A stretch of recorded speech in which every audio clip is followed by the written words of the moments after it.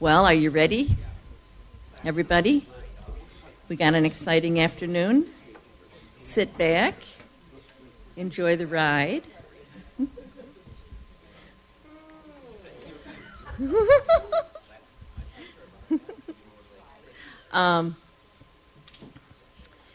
This past year, are we about ready? About ready, everybody? Okay. All right, this past year in iCub, we've done a variety of different things. We started out last year, right after the convention, going to the Transportation Summit. Many of us went there and participated. And in June, we went to two vision loss resource fairs. We were invited by the Iowa Department for the Blind. And I would like to thank Lori Trujillo for all the hard work she did on not just pushing me to help us get a booth together, because she did a lot of the booth. Her and Kat, they put this booth together, and it looks great. So here's a big hand for Lori and Kat.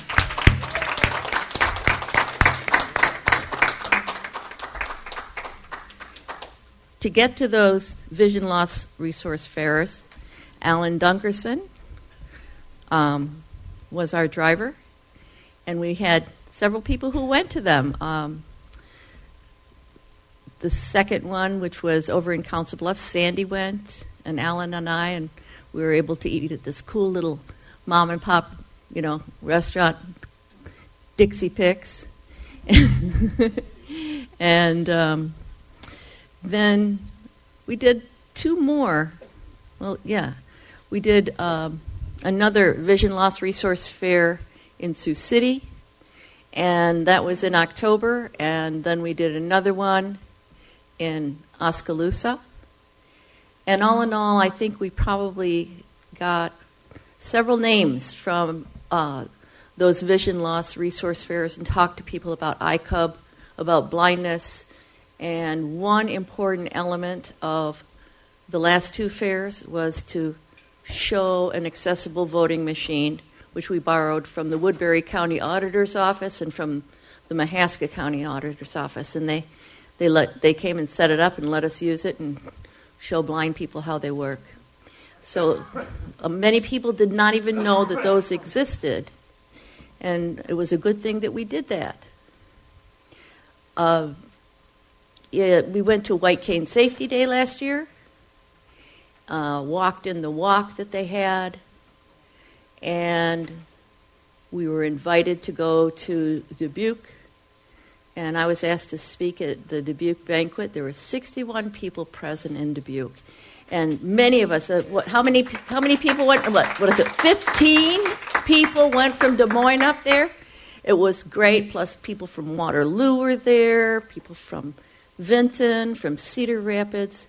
It was a wonderful experience for all of us. And it was a lot of fellowship, and, we had a good time, and we learned a little bit more about each other. In addition to those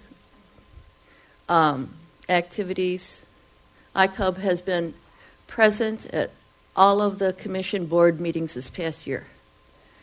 Last June, September, December, and again in March.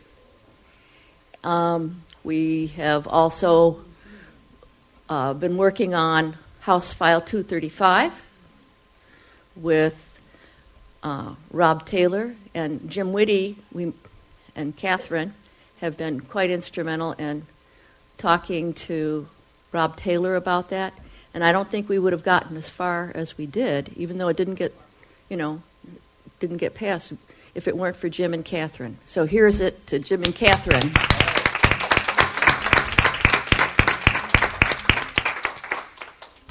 And hopefully we'll be going back again next year.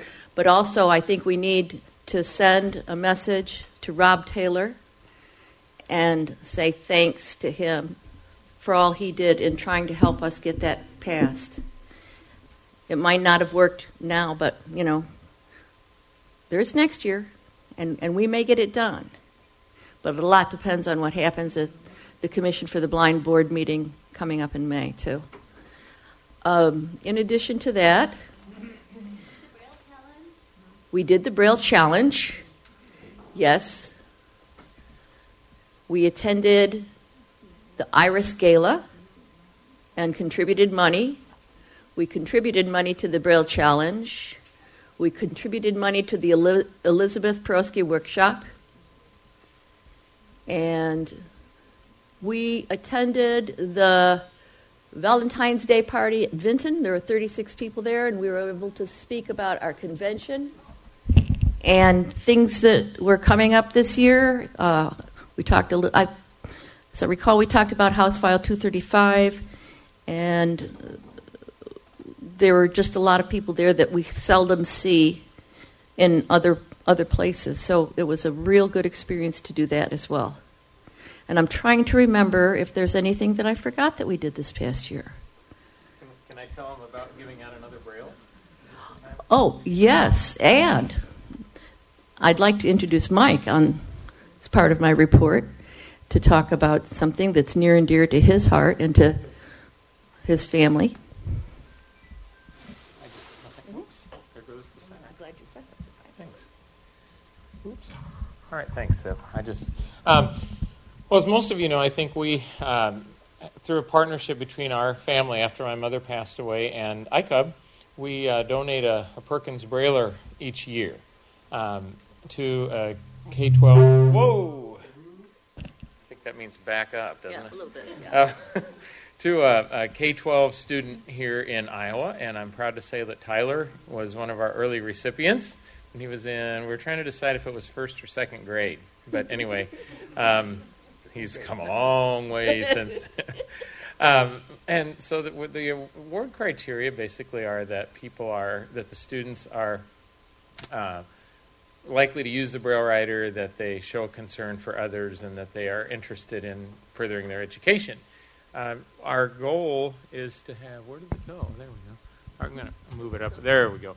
Our goal is to have the award, to present the award as a part of the ICUB convention, because it's really neat to see the students and the family members be able to connect with ICUB members. But unfortunately, this year it didn't work out because our convention happens to be the same weekend as the Spring Institute in Vinton. So the mom was really torn, and I said, you know what? The kids get so little time to spend with other blind kids. Go to Vinton. So I'm sorry, and they did. So I had actually the opportunity to present the award the day after the gala, so it was quite a 2-day event for me. And this year's winner is from Dexter, Iowa. She's a second grader named Kayla Bartholomew, and she is a bright girl. It just goes to show, her teachers were sharing that at age 1, before they really had started early intervention, she just kind of lay on the floor and not really be involved in anything, and now she's articulate, bright.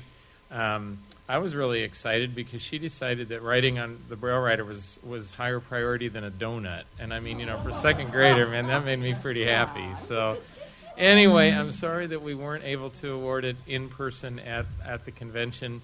Hopefully, I talked to Steve Gettle this morning, and we'll try to find out as soon as we can when their convention or when their event is next year, because maybe we could, not only because of the Brailler Award, but maybe we can work on getting some of those other families to come here and plan some activities for them. So anyway, I just wanted to share that, and I know many of you are extremely supportive of the award, and please remember and know that the funds and just your support's going to some great young minds that are, Tyler's a perfect example of how when we can provide this and then really continue to stay in contact, and Tyler and Kim did that through the years, that we're moving in a great direction. So thanks.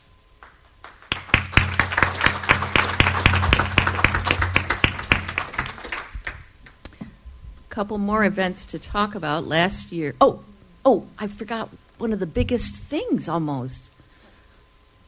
What is it, 3 newsletters, Norma? this past year? We did 3 great newsletters this year, Norma and Don, editors, and we were able to stop producing them on cassettes. People are now able to just subscribe to them at the Library for the Blind and get them on cartridge. And maybe there's some other issues with it, but we're still doing good. We're coming along on our newsletters. And, you get them in email, and you can get them in print. You can get them on cartridge.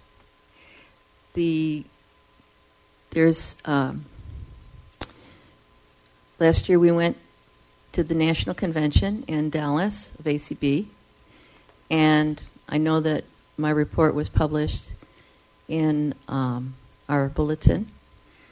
And if anybody ever wants to see the full report, because it's 27 pages long, but it was a big convention. That's what I keep on telling Norma. It was a big convention, Norma. She says, but you don't have to write everything. And so I do have it if anybody ever wants to look at it. I can also tell you that those convention sessions, the general sessions, and many of the others are archived on ACB radio. And so you can listen to them as well. And they were very, very good. So I'm not, because I don't remember a lot of what happened last July, I'll talk a little bit about our midwinter and mid-year conference and legislative meeting in Washington, D.C. Well, actually, it was Alexandria, Virginia. Because of ICUB and the generosity of ICUB and one of our members who donated many, many miles of air travel, 5 of us were able to go to the Midwinter Conference and share 2 rooms and be part of that Midwinter Conference. And I'm sure that they'd all like me to thank you for that, too, because it is because of the funding that we received for doing that. And I have a report from the Midwinter Conference that it's in pieces, but it's just going to get put together, and I can describe a little bit of it for you now. The first day that we were there, which was a Friday, we went to it was a Saturday. We went to a board meeting, and many things were discussed at the board meeting. A lot of technology, some stuff related to funding, and things like changing the vendor for car donations and that kind of thing.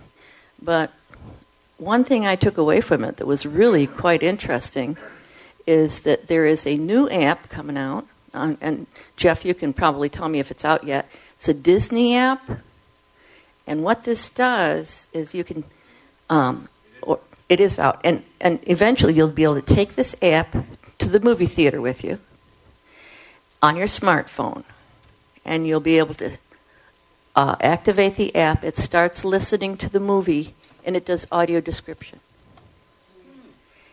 And eventually, I asked if it was going to work with TV too, and they said, yeah. Oh, and it works with TV. See, that is really, really cool. So, I mean, that's new stuff that's coming down and being brought to us from the work of consumer groups.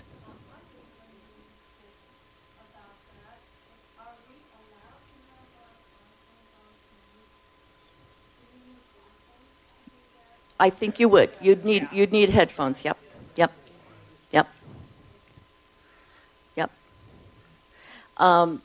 And I just thought that was such a cool thing.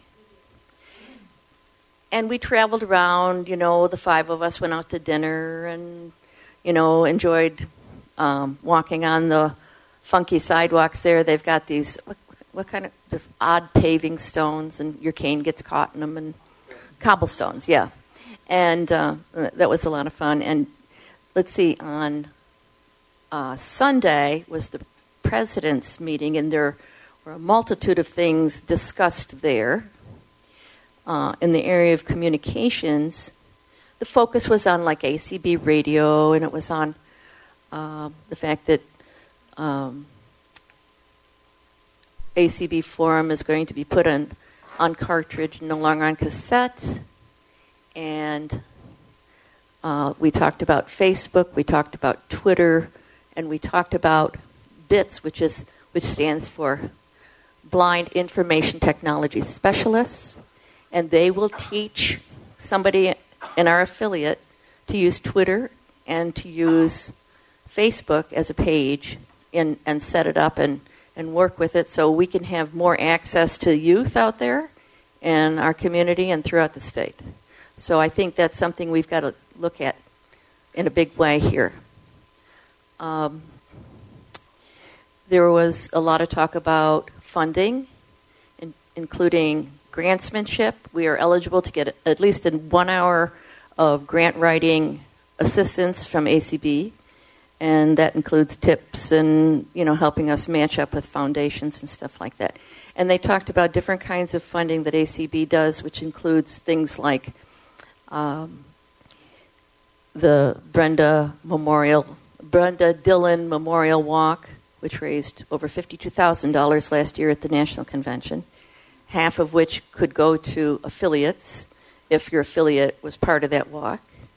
The ACB auction, there's the Braille Forum raffle, and that's the big one where you pay $50 a ticket and you can win, $5,000.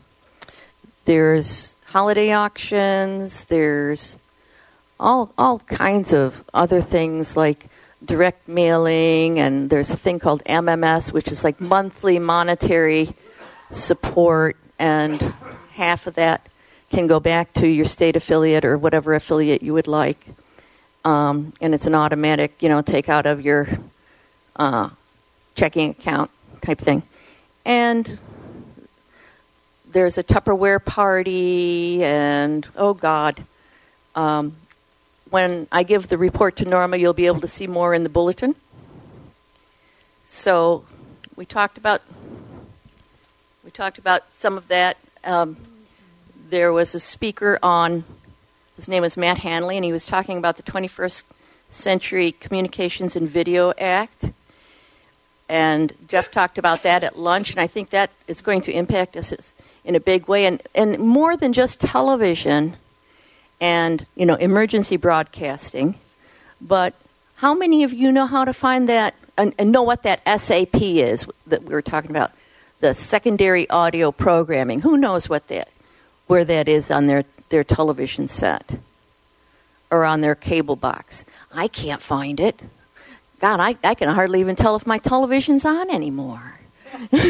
It's so quiet, and then you went, is that thing on, So with this act, it would make sure that people were able to find that SAP, because that is what is going to enable people to do audio description as well as receive emergency broadcasts. There are other things that are in the act, such as website accessibility. I can tell you right now, in addition to the sam.gov website, the YMCA website was not accessible, and I don't know that it is now. I know its app is, but there are.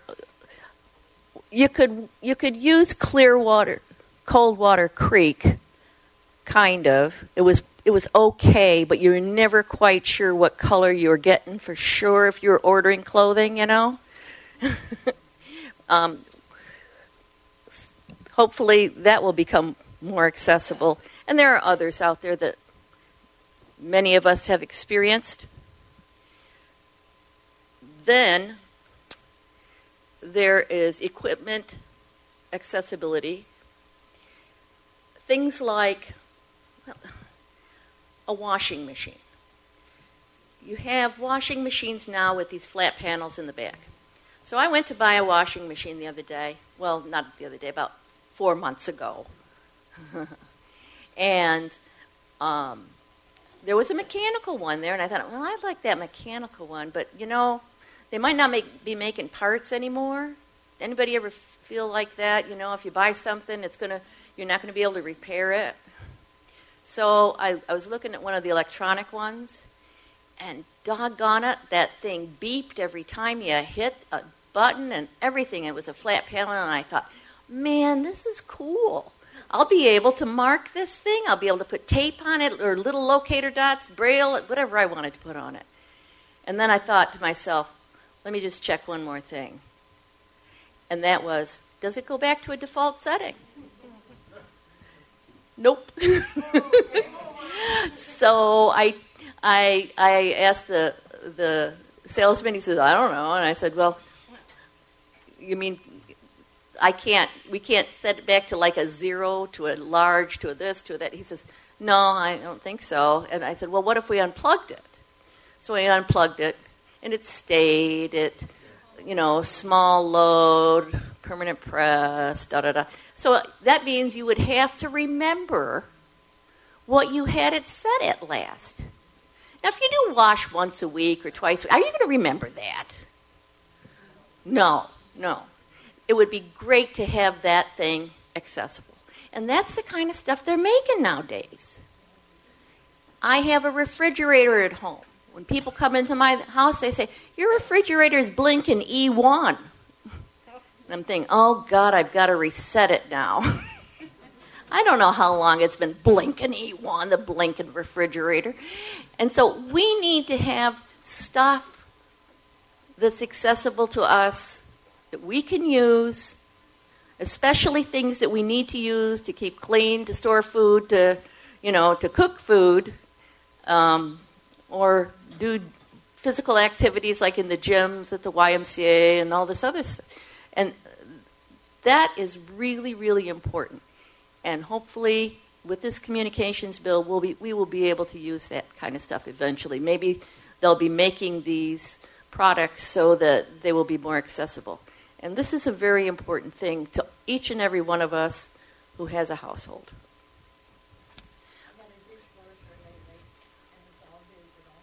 I understand.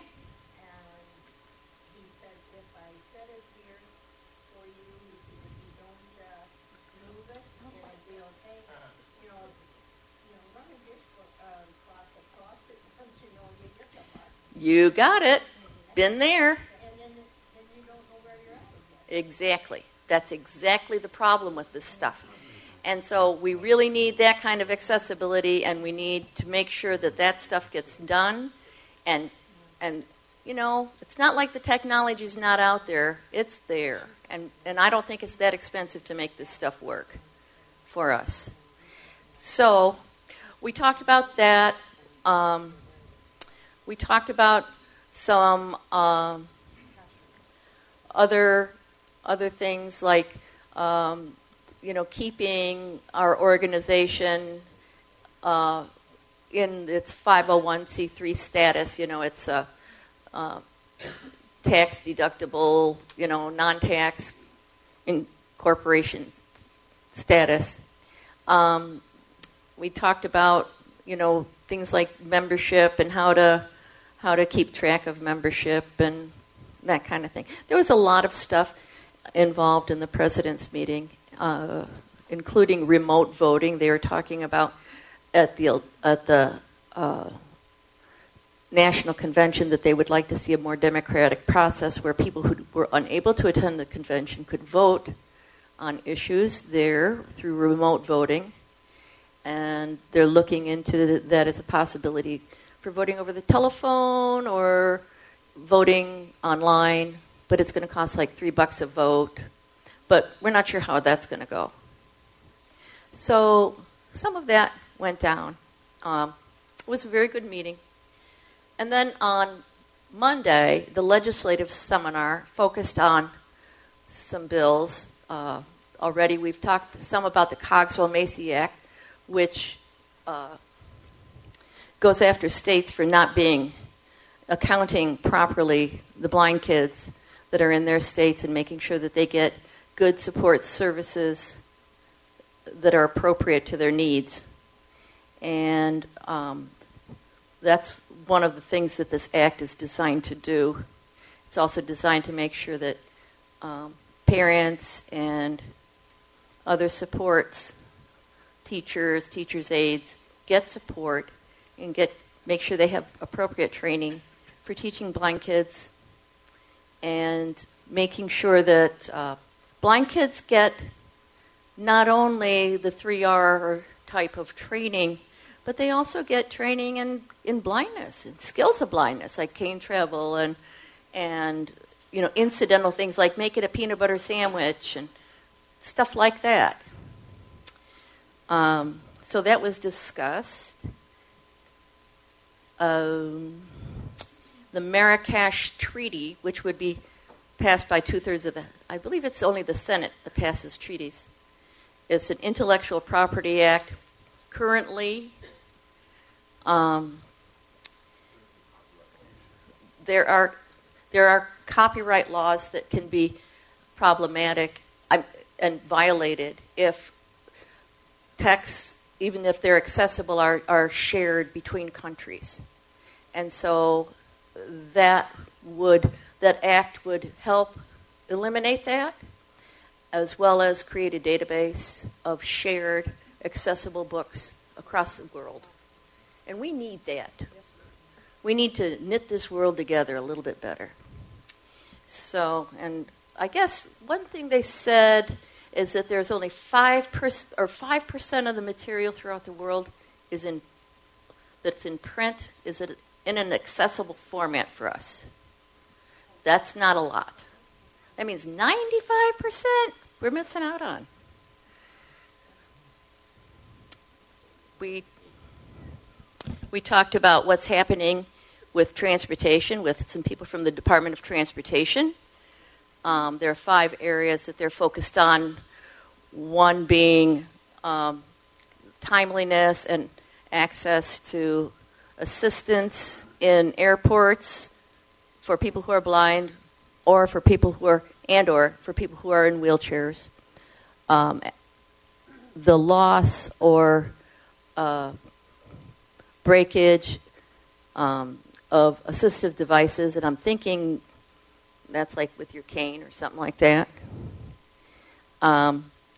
Seating next to bulkheads, in an appropriate place in the airplane. And there was a lot of discussion about making sure that people are properly trained to provide good assistance. Right now, there's a lot of people who give assistance who can't speak English. And so it's difficult to understand what they want you to do. So that was another thing. So they're coming down with some rules and some training for these people. They were also talking about some things related to using guide dogs on air carriers. And, the size or where to put the dog, because apparently now there's an electrical box under the seat where a dog used to be able to fit, and now the dog, if you've got a bigger dog, it probably can't even fit under there, that poor little thing. And that would be very uncomfortable if you were going from here to Hawaii. Well, anyway. We discussed those things. We discussed thinking that's close to it. I know I'm missing something. I would like to know if there are any questions about the report. Sip, this is Tyler, Yeah. and I'd like to ask you a little bit more on that textbook law or act or whatever you were talking about there. One thing that I think that we need to do a little bit better job of advocating for is to reach out to universities and colleges and stuff like that, make them aware that it's not easy to get materials adapted. And I was thinking that maybe what ICUB could work on is possibly, reaching out to a few of these, colleges even around here and just making them aware, and explain to them that this act is in progress, it's happening now. I mean, is that a good idea? Well, I think that the ADA and Section 504 covers accessibility of textbooks and stuff. Is that right, you guys? Sandy, do you know? Yeah, the Rehab Act. I think it's the Rehab Act. It covers that stuff. And I think that kind of what, I don't want to put words in your mouth. no, that's all right. About the American, but, Oh. Here. There you go. Thanks. That the bill or the treaty that Jeff and Sip were talking about, Tyler, just to kind of clarify, has to do more with international sharing of materials and copyrights, and so that many people, and we struggle with our textbooks and so forth here, but we at least have systems in place.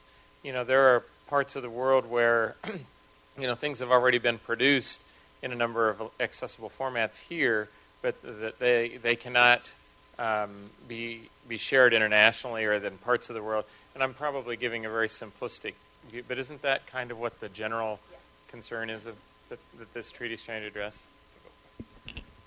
And that's very true. And Tyler, having been to college myself, and a lot of us have been around, and I'm not going to say we shouldn't have textbooks that are accessible, because I think we should.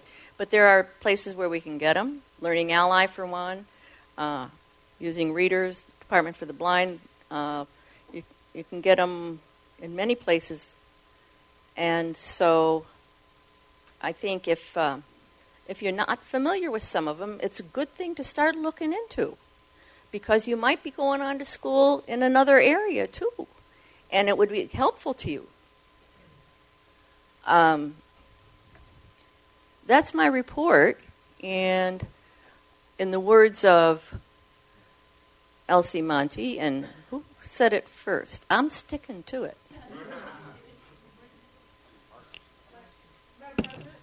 Yes, so Norma.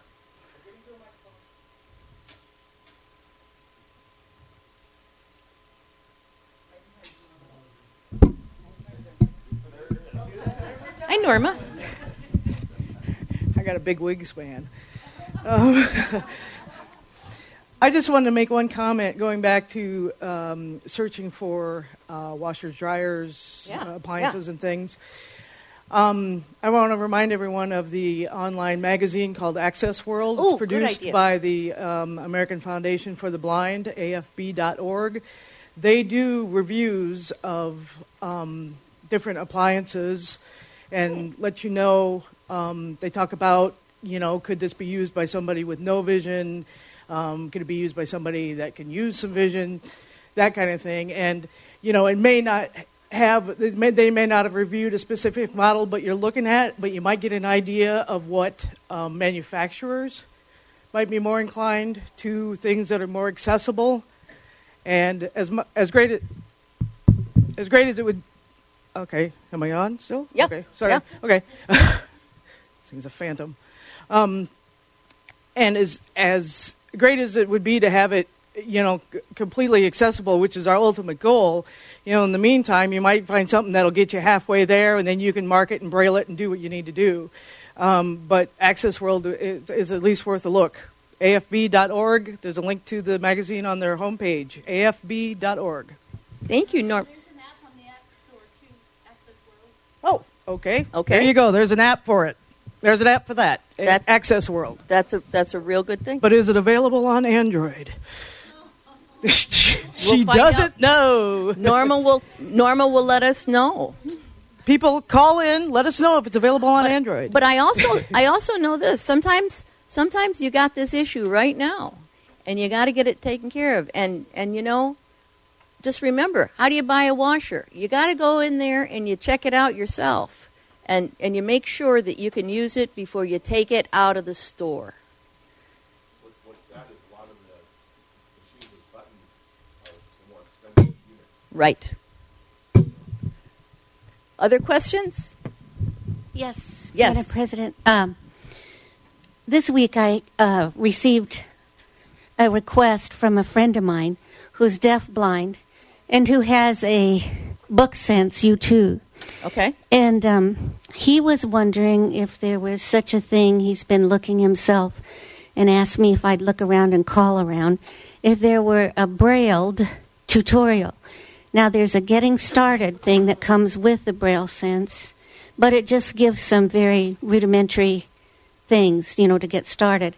There is a manual, I believe, that's in Braille, but a tutorial for deaf-blind would be, I just wonder if anyone knows about one, and maybe out at the worldwide ACB listening, if you know of one, if you would let me know at email slayton4284@msn.com so that I can get that information to him. slayton4284@msn.com. In Braille. Book Sense U2. I'd like to reach out to you there, Joe, and just say that HIMS makes different types of tutorials like that, and I think they actually have a brailled one. I think we're going to have to look at it. Okay. And maybe push them on it. Maybe get a hold of somebody in the Sight and Sound Impaired affiliate, because that's the affiliate. That's right. They might know of something, of some such tool. Hey, I've heard of the BookSense ET and the BookSense XT. I've heard of the BrailleSense U2. Is that what we're talking about? Oh, the Braille Sense. BrailleSense, okay. Because you said BookSense. Oh, I'm sorry. That's okay. No problem. It's got to be the Braille Sense YouTube Mini. And it's a accordion. I mean, it's a Braille entry, right? That's my understanding. Okay. SIP, this is Becky. Yes, Becky. And in terms of accessibility, I'm wondering about medical devices. The thing that really is coming to my mind is the insulin pump. Yeah. Because there are so many blind diabetics, but that insulin pump is not speech friendly. It's not voice accessible at all. And I'm wondering if anything is being done to address medical equipment. I wish I had even thought about that when I was there to ask that question. I don't know, Becky, but it really would be good for us to find out. Oh, do you want to?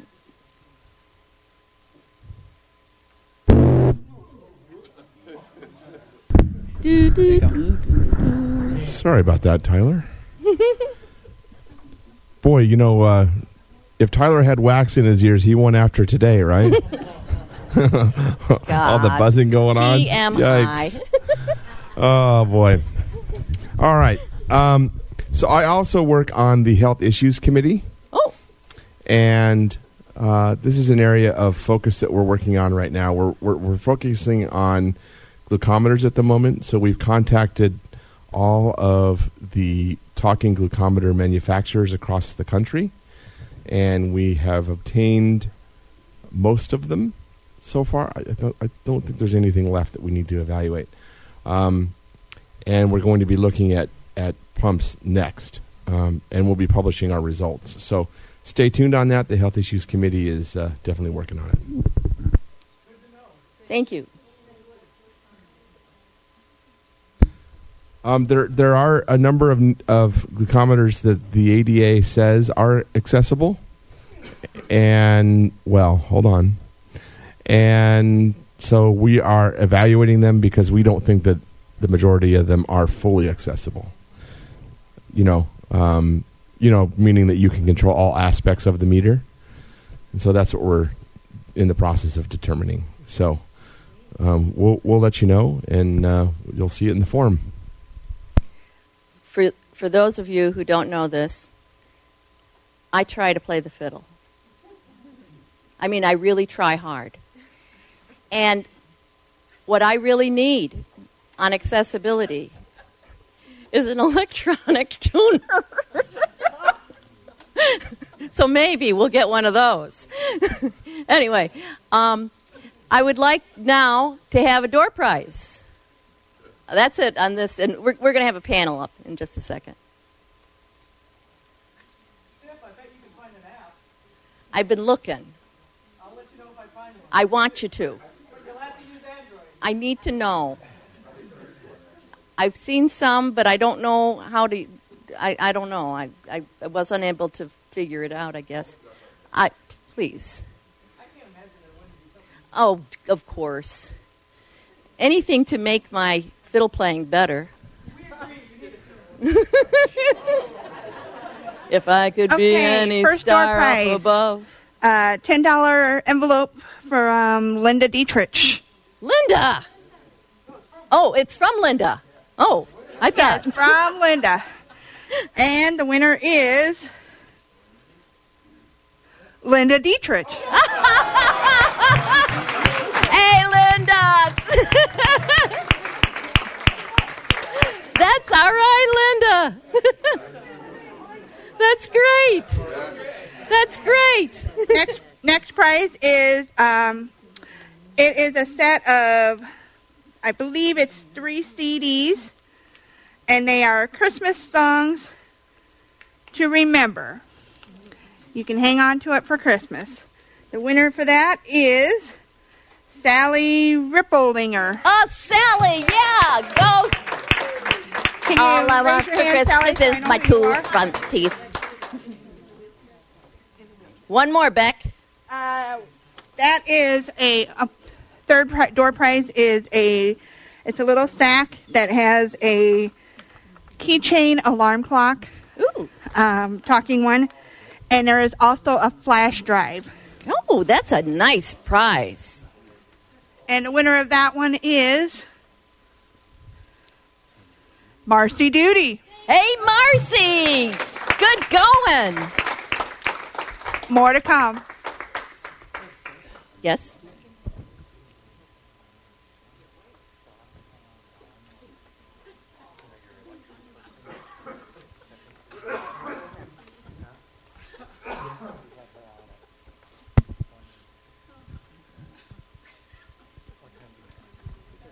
Hang on. We're not fit for now. No, we just did it. All right. We have a panel. We've asked a few people just to maybe come up and talk about some things related to being part of the Iowa Council of the United Blind. And was it Carrie? Were you one?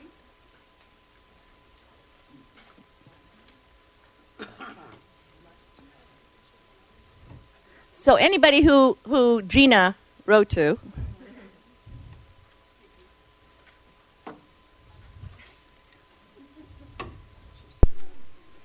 Mike, you were. Mm-hmm. Mm-hmm. Mm-hmm.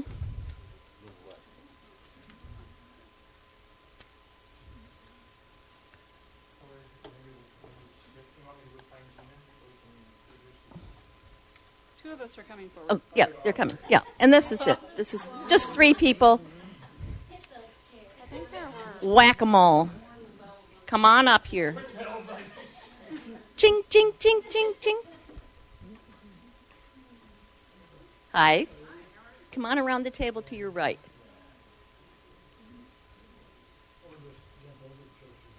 Oh, my God. Arlo, we'd be doing surgery. Ooh, what's it called?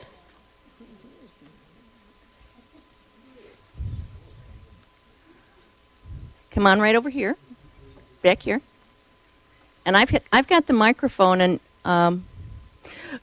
it's good to revisit why we're part of this organization. And I know we've focused a lot on ACB, but at the local, the state affiliate level and the local level, I think it's really important to talk about what's important to us, and bring it in to this room, and just get a sense of where people are and what they'd like to get out of being part of this group. So I asked Gina to start this discussion off by emailing a few people and asking them to talk about how important it's been to them and what it's helped them with. So who would like to go first? Or do I? You're closest to me. I don't really have like a speech or anything. No, you don't need to speak. Okay. Do you want to just, as far as like, can you hear me?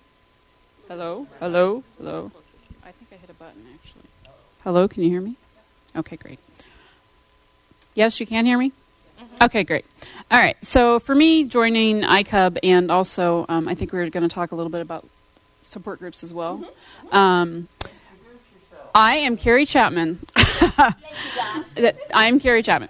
And I joined ICUB, I think about 2 years ago. And the reason for joining was just to kind of stay connected with people, but also to get involved in some things that were important to me. Going to the Capitol, advocating for different things, meeting people, just some of the issues that are near and dear to me, I guess, was one of the reasons. Since then, we've done a lot of stuff. We've done party buses. That was important. And we've done trivia bowls, and we've done just get-togethers. And just being able to get involved in meeting people, I think, is a good start, especially like coming out of the department. I wanted to stay involved. 2 years, or about a year and a half ago, my sister and I started a support group out in Altoona, and kind of the same scenario, just getting involved, wanting to stay connected with people, and being able to do things and keep moving forward from what we learned from the department and from other people. So I think it's really important to do that. It's real easy to go back home and not get involved and to kind of go back into your shell. So for me, I guess that was my reasoning behind it. And I've met a lot of great people. So. Miss Lori? You want to go next? We're all done. I'm sorry. No, you were right next to me. No, that's okay. There you go. Thanks. Well, my name is Mike Honick, and I have actually, I think, been a member of ICUB, or actually for the Iowa Council of the Blind, since about 1981. I don't know exactly if that's close or correct, but it's close. I got recruited out of high school, actually, when I was in school at IBSSS, and graduated. And during our senior year, the Vinton Council, which was quite active in those days, had a meal for graduates, and of course, student free food. Of course, you're going to go, and and they talked about ICA or ICB as it was then, and shortly after that, I joined. And I think over the years for me, it's meant different things. And I don't want to get a little bit of what I'm going to share this evening involves this, so I don't want to get too far into it. But I will just say that as a young person, just seeing other blind people that were successful and active, there was a lot. It's always been about fellowship for me. I think that back in the day, a lot of us spent a lot of time sharing information and just kind of reminiscing about Braille school days. And so for me, it was really fun to talk with people that had gone to school many years before I had. And so there's obviously that piece. Certainly over the years, I think the advocacy, and it's really been a challenge for me. I think, early on, I think when we were working a lot on pedestrian signals and, some of those other things, were things in the Social Security earnings and things like that. Those are things that I related to. I struggle sometimes now with the focus on technology. Everybody seems to think that should be an interest of mine, but it just isn't. I use it because I have to, and there are certain pieces of it that really, obviously I have to do. And I think it's wonderful that ACB and ICUB are getting involved in it, but it's just, we all have to find our niche within ACB or any group that we join.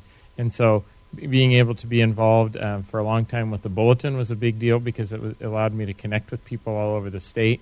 The Brailler Award and the partnership that it's so much more fun and rewarding to have to be working with ICUB on that than if we were just trying to do it as a family, because again, it's connecting young blind people with those of us that are a little more seasoned, I guess.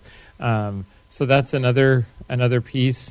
And I think, the board meetings and then also convention is a real big thing for me because I am in Davenport where we don't have a chapter. So I don't, have that opportunity to connect as frequently. Being able to be a part of things which ICUB is getting so actively involved in now, like IRIS, the gala. People thought it was kind of they were surprised that I would, come from Davenport to Des Moines. And, number one, obviously, it was to support a great cause. But number two, it was just to have fun and connect with people, again, that kind of, that are like-minded. So those are some of the things that I get out of being in a consumer group. I think, and now certainly some of the advocacy with services for the blind here in Iowa, I guess, are another issue that I feel that I've been able to connect around with a lot of people. In terms of support groups, I'm actually a huge fan of them, and one of the things that I'm really excited about when for those that don't know, I'm going to be reducing my hours after July 1st at work to 3 days a week. And one of the things that I'm really excited about is being able to reconnect with our low vision support group in the Quad Cities, because I think, again, that tends to attract a different demographic a bit, usually people that are retired, a bit older, fearing blindness and so forth, and just being able to be a sounding board, to learn from them, and just to connect, make another community connection is a big deal. And I know people who are involved with those support groups really find them to be really a source of empowerment. So I guess I've rattled on enough here. And Lori, I think, let's see, where are you? Oh, there we go. Got it? Whoa, sorry. I guess everyone can hear me. My name is Lori Trujillo, and I guess, I can't really say too much that hasn't really already been touched upon. When I think about ICUB and support groups and what it means to me is kind of what Mike and Carrie talked about, which was staying connected and support and opportunity. And when I went through the department, one of the things that that really benefited me was that peer support. And that's what I've gained back through support groups and being a member of ICUB. It's also helped me to stay in touch with,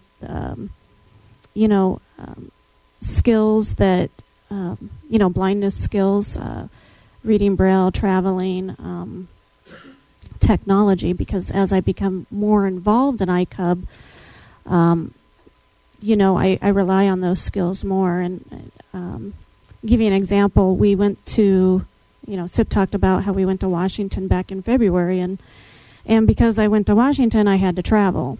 And we had to read Braille when we went out to eat, and just communication skills, meeting new people on a national level. And so, that's about it for me. Mainly support and opportunity and staying connected. Oh, okay. So, how was that? Okay. So, anyway, I'll pass this back to you.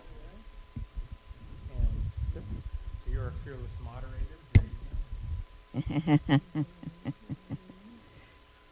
Would anybody like to add to that? Yes. Can you get to a microphone? All right. Thank you, Arlo. All right. One thing I hear everybody saying is that you're staying in tune and getting acquainted with other people. But I didn't hear any of you mention keeping in tune with new legislation and getting to meet legislators and advocating for our causes. Any response? Yeah, I think that's very true. I remember, I guess I'm supposed to stand up, right? I remember my first foray into that was back in the mid-'80s, I guess, somebody that's got the history down better than I do, but 86, when the move was made to pull the commission out of, we had our own separate agency status for a very long time, obviously, and we got bumped into the Department of Human Rights. And, of course, I was actually working for the agency at the time, so, I had to be very clear about, I'm taking vacation to do this, but I remember going over to the Capitol and advocating for, the restoration of going back into having our own separate commission status, and eventually we made it. So that was and there were but part of that too was learning from people like John Taylor, for example, that was over that were over there, and so I certainly that was my first experience with that. I have gone out to D.C. A number of times for the mid-year in the legislative seminar, and actually for a couple of years I think it was coordinated our Hill visits, and so. That was talk about, Jeff mentioned growth experiences this morning, and that was a real, I had to really step outside my comfort zone to get all that done and figure out who was doing what when, and many times we would come in after the NFB, their convention or their seminar might have been the week before, and you'd hear, they'd say, so and so from the NFBI said just the opposite, and so we had to do that whole education piece. And so that has been a big piece, Arlo, and I appreciate your bringing that up. Carrie or Lori, I don't know if that's been a thing either of you have gotten involved with, but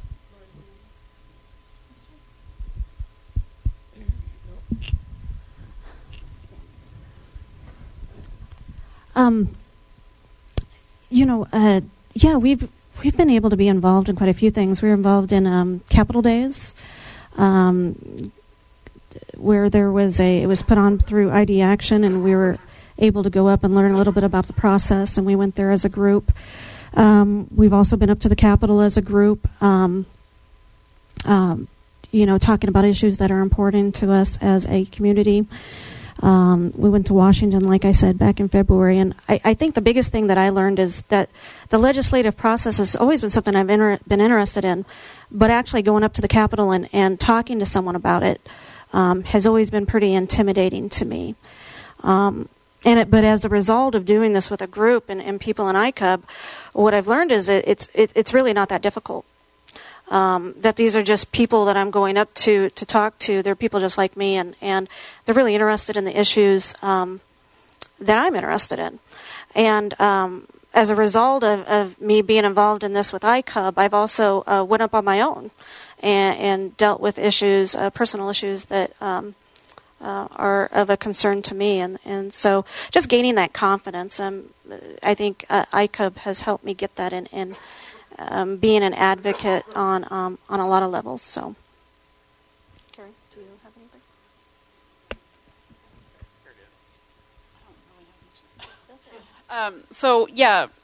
I guess pretty much what they said. It wasn't last year, but 2 years ago, we were up at the Capitol quite a bit, talking to our representatives, writing letters, going as a group. It was it was a great learning experience.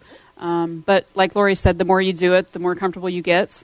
And, it's important. It's definitely probably the most important, I guess, as far as wanting to see change. You have to get involved. So, sure you can. Mm-hmm. Absolutely. Here you go.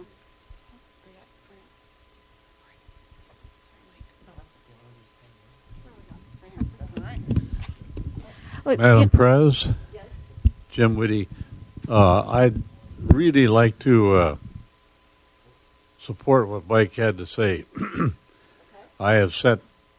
Catherine and I have spent many hours over at the Golden Dome, and I was also present during the 1980 thing too.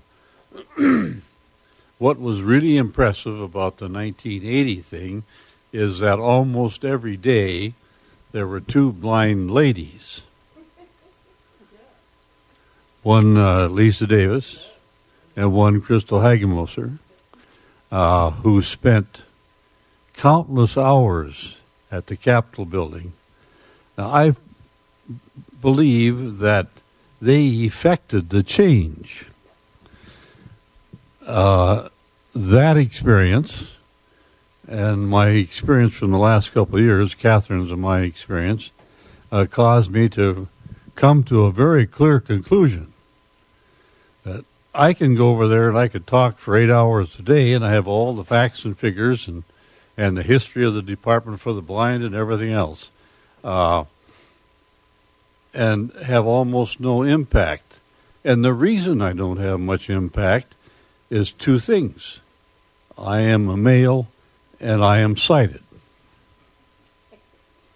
You take a blind gal and a sighted guy and lobby in the Capitol building, and you know who's going to win. Right. It's part of human nature, you know. I could maybe have some impact with some of the female legislators. I certainly had none at all, except for Rob Taylor.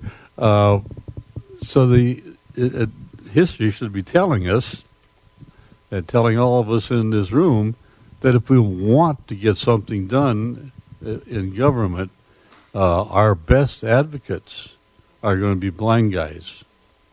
Blind guys, you know, Governor Branstad, for whatever else he may be or may not be, was responsible for taking our individual status away and putting us into the Department of Human Wrongs, which he called it. And so he could have stopped, I think, our getting out. He could have killed that thing, probably. Out of that whole thing, though, he came up with one famous quotation. He says, or said at the time that happened, listen, when you hear those white canes coming down the aisle, pay some attention to it. And that's very, very true. The more white canes go over there in the Capitol building, the more impact we're going to have. So we should really keep that in mind. You know, we're not doing enough of that. So.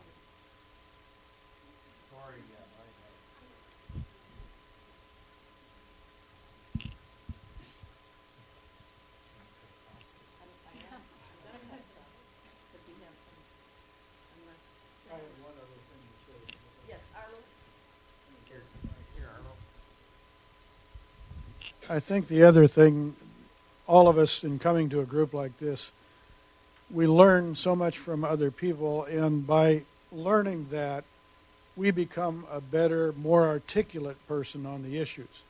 And when you go to speak to legislators, they've got 5 minutes to spend with you. You need to be articulate in what you're talking about in order to get them to listen. Okay. Thank you. If there's... Okay. Pass it over. There you go. Here it comes. Thank you, Mike. I really appreciate that. No, I guess the biggest thing I've learned from, another big thing I've learned from ICUB is, you know, they always say your voice matters, and what I've learned is that my voice matters only as much as I make it. And so like Arlo talked and Jim talked and everyone's talked about is you know, writing letters and going up to the Capitol and talking to my legislators and just being involved. And so that was just something that I was thinking about as everyone was talking. So this is June Bell. I'm June Bells. I'm sighted, and I joined an ICUB chapter in '98. And I was working with a nurse's aide one day that said, "Oh, blind people, you know, they don't have a life." And I thought, well, ignorance is not bliss, and there is none so blind as those who will not see. So it pointed out to me that when you're blind, go everywhere, do everything, participate in all you can, so people like her can meet you and realize that blind people are just right down dynamic, you know, as well as independent. So, yeah. Thank you very much, June. We are. And we're not. We're all over it. And you know what? But we try to be dynamic. And we're working toward it by doing what we're doing here. I'm going to close this session unless somebody else has something they want to add. Thank you. And we're going to move on to, we have elections scheduled. I was going to confer with Sandy and say maybe we should do ours first. The lady might be wanting to leave, Dawn Williams. Maybe we should take a short break, you know, like enough for some door prizes, and bring Dawn in and do our voting, accessible voting and voting rights discussion, and then do our elections after that. Let's do that. Oh, Dawn. Okay. Thank you. Bravo. We need a door prize.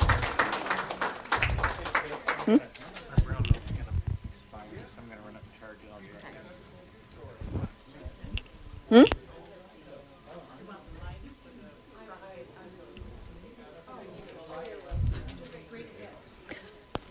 All right, Becky.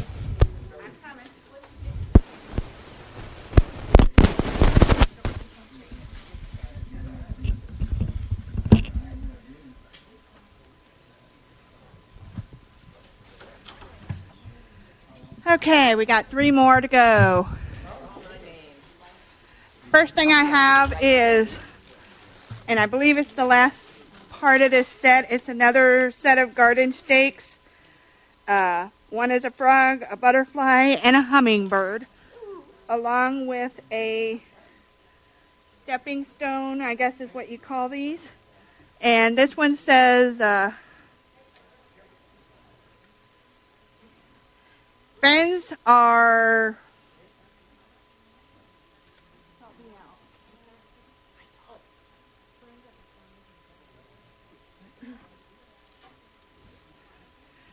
Friends are the flowers in the Garden of Life. Oh. And again, it has flowers that are upraised and that sort of thing. The winner of that is Matt Burhiel. He's not here. Okay. Where is Matt? Okay, let's draw it again. How about Bob Seliger? Not here. Not here. Sandy's waiting.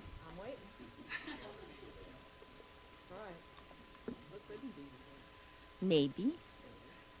How about Marcia Moat? Is Marcia Moat here? They're smoking. Do another one. How about Dennis Mowry?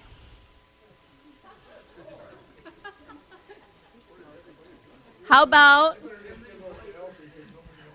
about Jeff Bishop? Yay! Jeff Bishop is here. He's going to Arizona. And where are you, Jeff? Going to Arizona.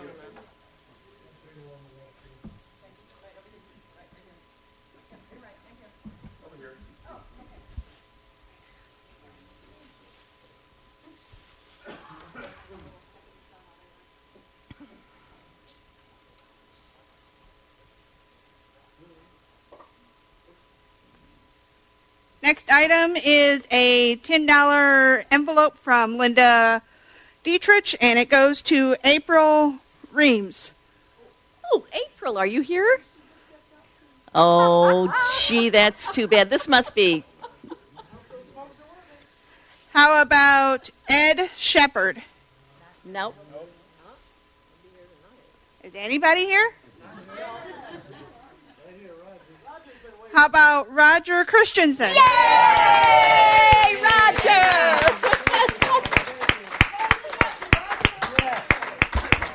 Drinks are on you tonight, Roger.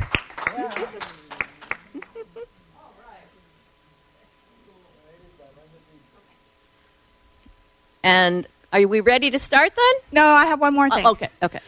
It is a set of dishcloths that were crocheted or knitted. Crocheted by Catherine Whitty. They are different shades of green and beautiful. And the winner is, somebody be here, Elsie Monty.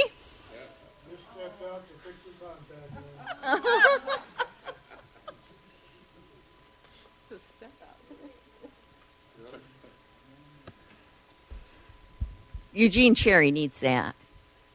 Robert Spangler. Oh, he had no. He took off. Sandy wants it. She always likes winning. Bonnie Kennedy. Yay, Bonnie! Woo!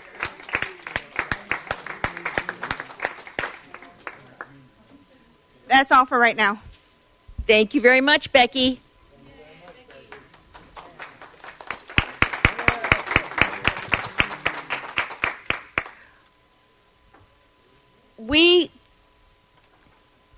This is one thing I forgot to mention.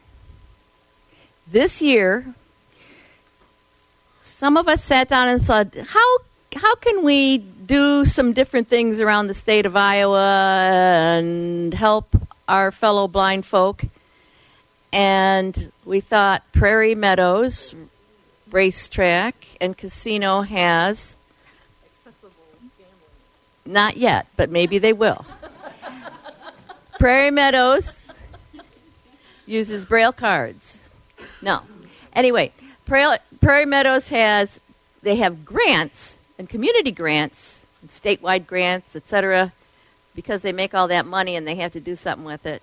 And so we thought we would apply for a grant, and I'm going to have Sandy talk about the grant, and this leads into our voting and accessibility issue. So, Sandy, here you go, right here. Joe Slayton, this has nothing to do with voting, but Joe Slayton is talking about Catherine's knit dishcloth. It's teaching me how to knit. Joe Slayton says, the patience of a saint. And maybe next year I'll bring some dishcloths, but mine are still looking a little crooked. So I'd knit a row, and I'd give it to Jo and say, well, how's it look? And she'd say, well, Sandy, you started out with 10 stitches, now there's 15 on here. But they look good. Or I'd knit so tight, I'd try to shove the needle in there and it'd go squeak, squeak. And Jo said, now calm down. You can do this. $5. I've made a few things, so made some scarves and stuff. Yeah. I'm working on a bunny snug. Anyway, that has nothing to do with anything except. I like that idea. No, he's going to be stuffed. He's white, Arlo. He's going to be fluffy and white. Anyway, yeah, this winter, we wrote a grant to Prairie Meadows. We aren't going to find out if we get it till the end of May, which is kind of sad because it's supposed to start June 1 if we get it. Okay. So we're going to have to boogie. We're asking for about $23,000 for a grant we're calling Voting is for Everyone. Of course, that includes us, right? The goal of the grant, and I'm going to use a little bureaucratese because you got to do that when you're writing grants. They like bureaucratic language. The goal is to ensure that Iowans who are blind, or Iowa's blind and visually impaired citizens, have the opportunity to participate fully in the state's voting process. Notes up here. And we divided it into two objectives. The first objective, which is really what we're doing here today, so you guys get to be guinea pigs. Talking about squeaking. Participants will learn about the voting process in Iowa and how to access it using blindness and low vision techniques. The second objective, which we're not going to do today, is notes will fly all over the place. Participants will learn how to use the assistive technology features of the iPhone, sorry Norma, to access the information essential for becoming an informed voter. Okay, so that's part 2. So today we're going to talk about the first part, becoming an informed voter. How do you fully participate in in the voting process. So, what's in it for you to vote? Why should you vote? It's a pain, you know. Makes you a stakeholder, that's what it means. Yeah, makes you a stakeholder, right? You got a voice.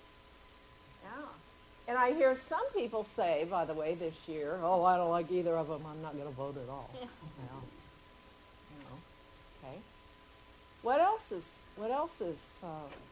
important? Why else is it important to vote? Affect change. Yeah, bring about change. Yeah. And does that change necessarily just happen in the voting booth? My guess is Rob Taylor listens to the witty, well, at least to Jim, because Rob Taylor's a Republican. And of course, we know Jim's a Republican, right? And Catherine comes along for the ride. Yeah. To bring about change. So, what kind of change have blind people affected because of the voting process? Can you think of anything in the past? Or that maybe we're working on right now? You don't have to have somebody go in there with you when you cast your vote. Yeah. You no longer have to have somebody in there from two parties when you cast your vote. What else? Confidential. It's confidential, private and independent voting. Yeah. I think that it demonstrates what June just said, which is when the rest of the electorate sees a blind person coming in to vote, they recognize the wholeness and ability of blind persons to participate in all facets of life. Yeah.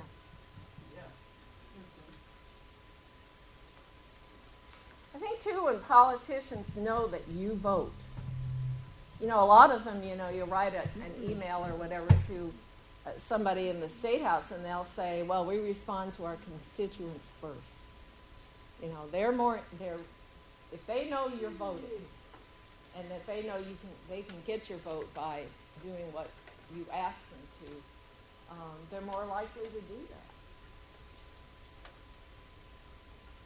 I think Rob Taylor and Jim have gotten along so well because Rob knows Jim's going to vote for him and encourage other people to vote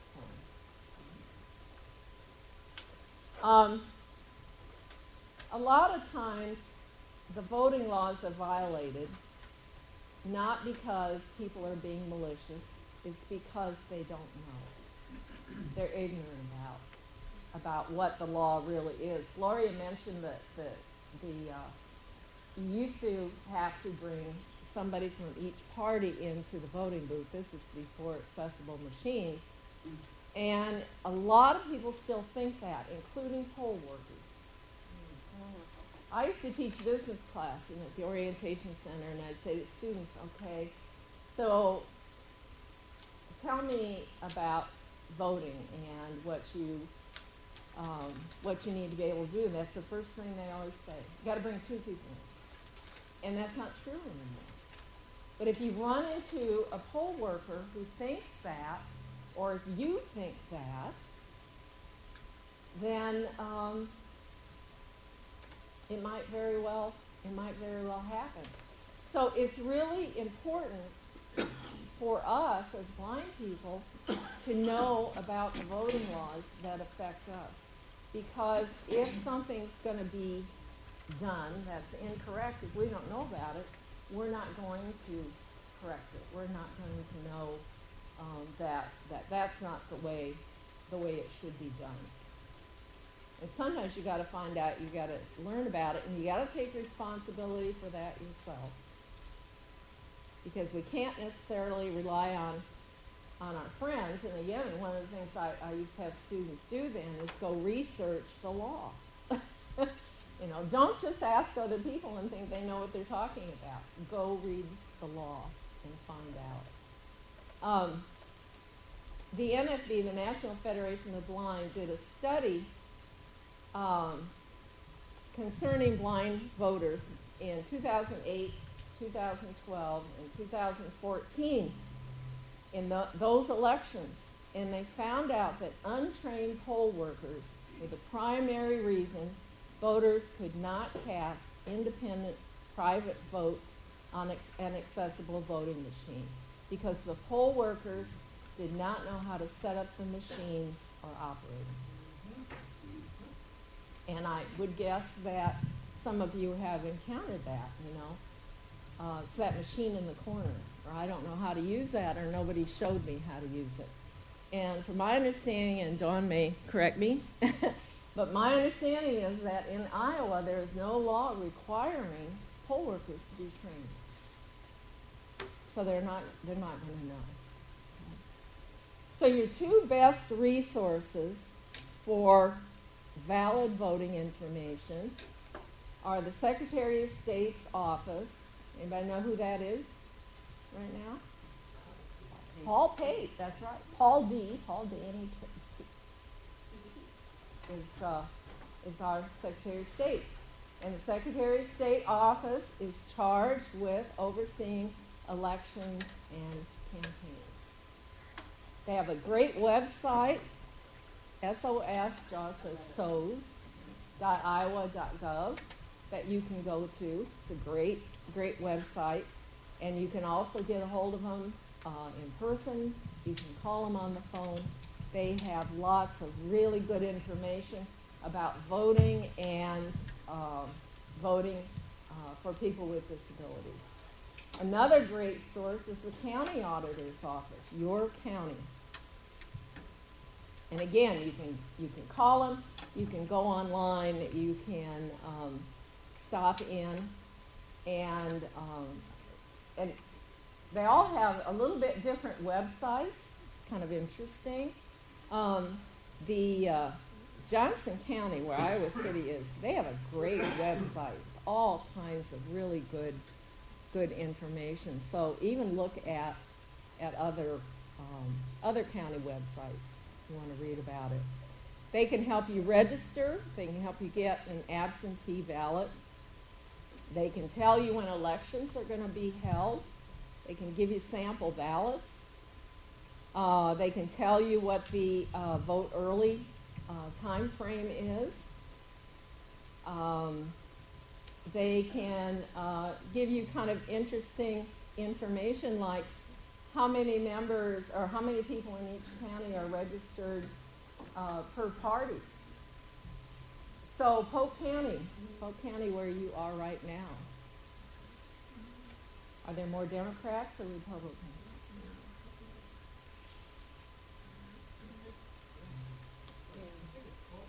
Democrats, yeah. Right. It's more Democrats than Republicans in Polk County. That's why we live here.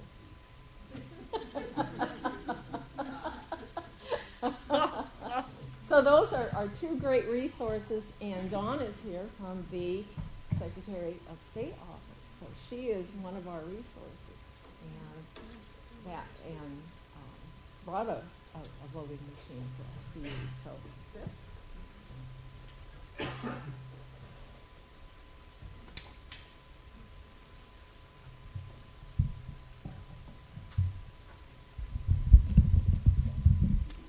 I have to shorten up a little bit here.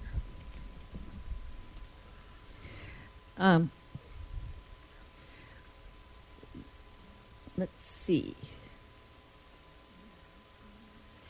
The Voting Act, I think it's of 2002. It requires an accessible voting machine to be available in every voting location that offers a federal election. And that people with disabilities be able to vote privately and independently. All the instructions for voting must be in, it says large print, but I thought, Dawn, didn't you say you had some in Braille today? Yeah, and she's got them in Braille.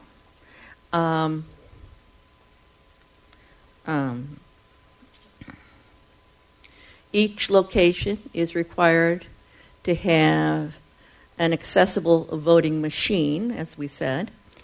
And if you want someone to help you, you can ask like another family member, you can ask even somebody at the polls, but the people you can't ask to help you with voting is your employer, the agent of your employer, a union steward, I guess, or an agent of your union. But you certainly can ask precinct people to help you. And I've done that before, too. And before I voted with the accessible voting machine, I remember, there was no place that I could go. I was out there with everybody else in line, and she was reading it off to me, so it really wasn't private. But I didn't care if they knew how I voted, so that's the way that went. But I do care, really, because I think it's important to have that right and to exercise your right to be able to have privacy when you vote. If you, let's see,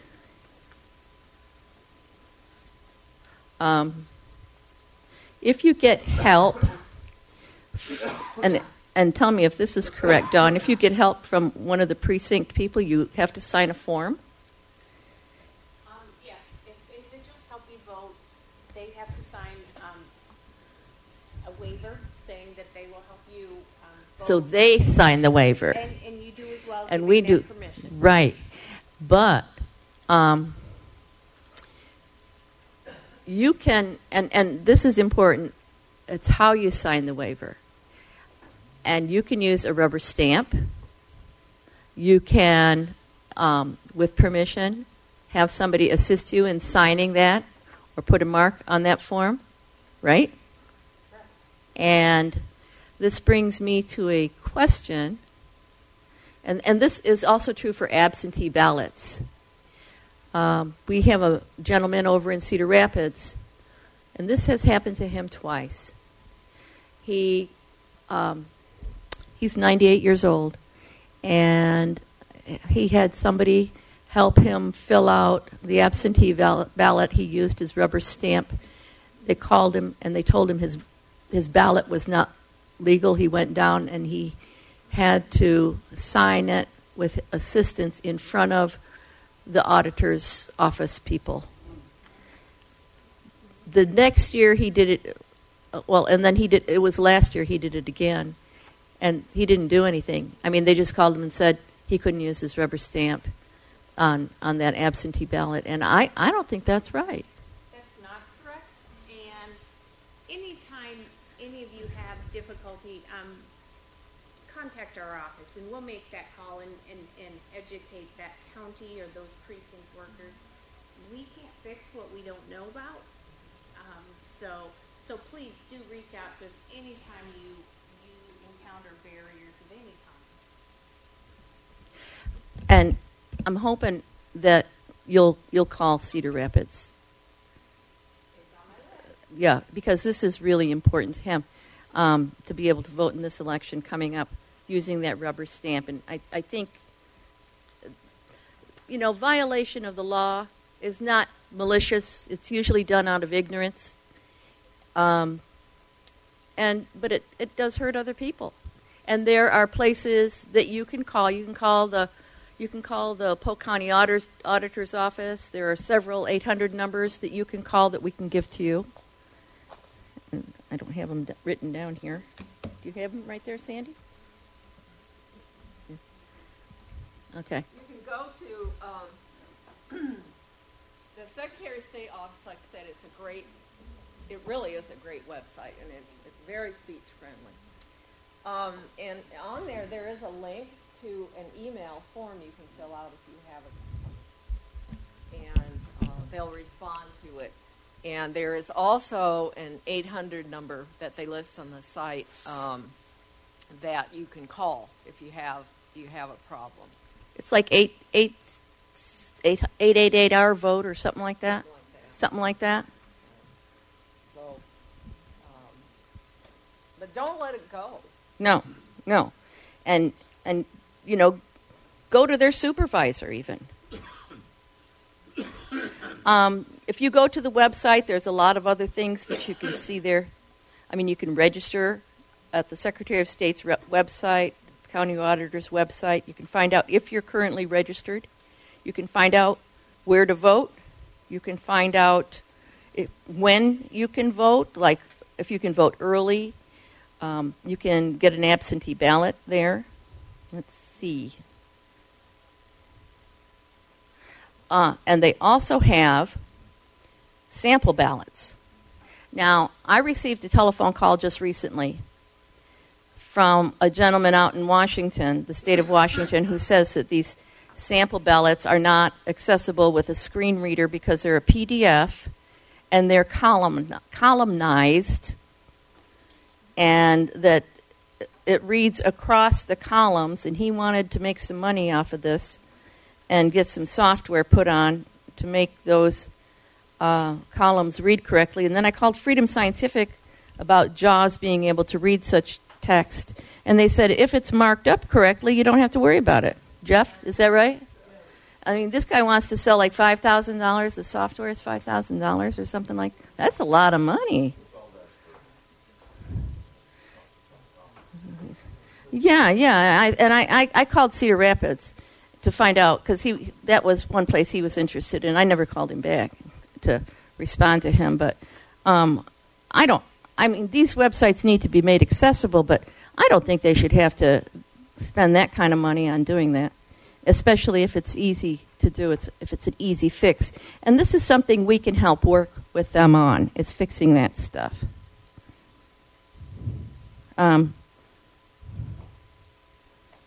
Let's see. Now, you can vote, obviously, at your precinct location. Most precincts, I think all precincts in Iowa have numbers, and it depends on your address and stuff like that. And as I said, the auditor's office can tell you about that and where they are and give you the correct address, what the hours of operation are, and that sort of thing. But you can also arrange to vote early at the county auditor's office if early voting is available. And I know I have voted at the auditor's office with the accessible voting machine when I don't think it was around in every single precinct at that point. I tried it out there. And I know, I'm sure that you guys, if you wanted to go and check one of these out, you could go to your county auditor's office and say, hey, can I see that accessible voting machine? Can you show me how to use that thing? And, take some time and get used to using it. Now, as far as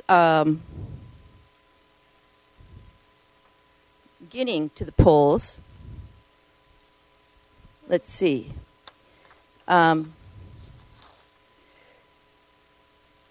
The elections office, auditor's office, does not provide transportation to that.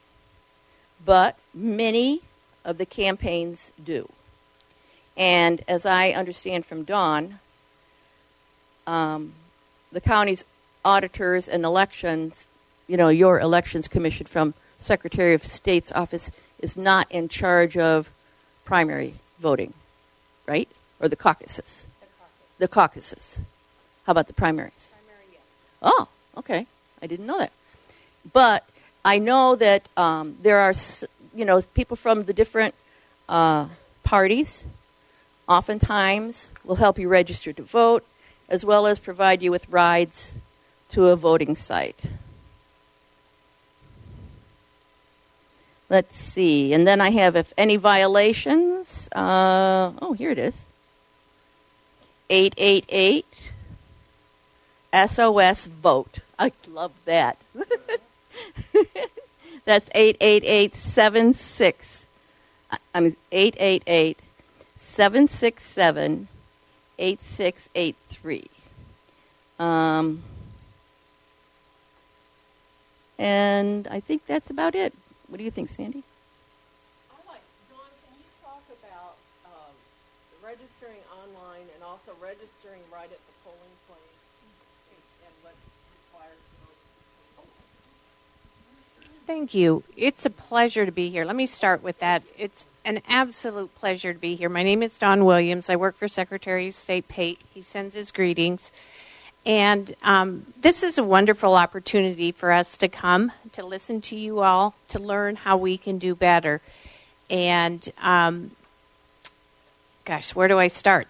You guys covered a lot. You did your homework. That's great. In Iowa, the Help America Vote Act did mandate that accessible voting equipment be available in every polling place in the country for federal offices for federal election. So in every general election, every primary election, there will be what we call a ballot marking device available in the precincts. We've heard reports about individual precincts that do not know how to operate the equipment, do not set it up always right away. We hear those stories. We work hard to educate folks. For every story where a precinct messed up, we like to believe that there's stories where precincts have done it exactly right. I visited with Tyler earlier, and he said he had an amazing voting experience at one precinct in Pottawatomie County, not so good in another. So that tells me a lot. That tells me that the word that the training does happen. Does it happen frequently enough? We're going to make sure it happens more frequently. But when it comes right down to it, at the end of the day, county auditors train their precinct workers. It is required by law before general and primary elections. We do train our precinct workers, and then we turn over the keys, and it's in their hands. And so we can't always control, but we can do better. We can educate better. I also had just recently reviewed the survey that was done by the National Federation for the Blind, and satisfaction numbers, have decreased in some categories. They haven't decreased a lot, but any decrease is not good, and we certainly want to stop that decrease. And so we are definitely looking toward educational opportunities, reminding we have several trainings and opportunities to be before the entire state Association of County Auditors this year, and we'll be definitely talking to them about the accessibility issues. Online voter registration was mentioned. For online voter registration, you do have to have a non-operator's ID, Iowa non-operator's ID, or an Iowa driver's license. The reason for that is Iowa law requires that we have a signature on file, and that's the only way we can capture a signature is from those records when you get your non-operator's ID. We've had a wonderful partnership with the DOT. Our website actually shoots you out to the DOT's website, and that's where you register. We've had discussions with them from over the last year and a half. They're working on making their website more accessible.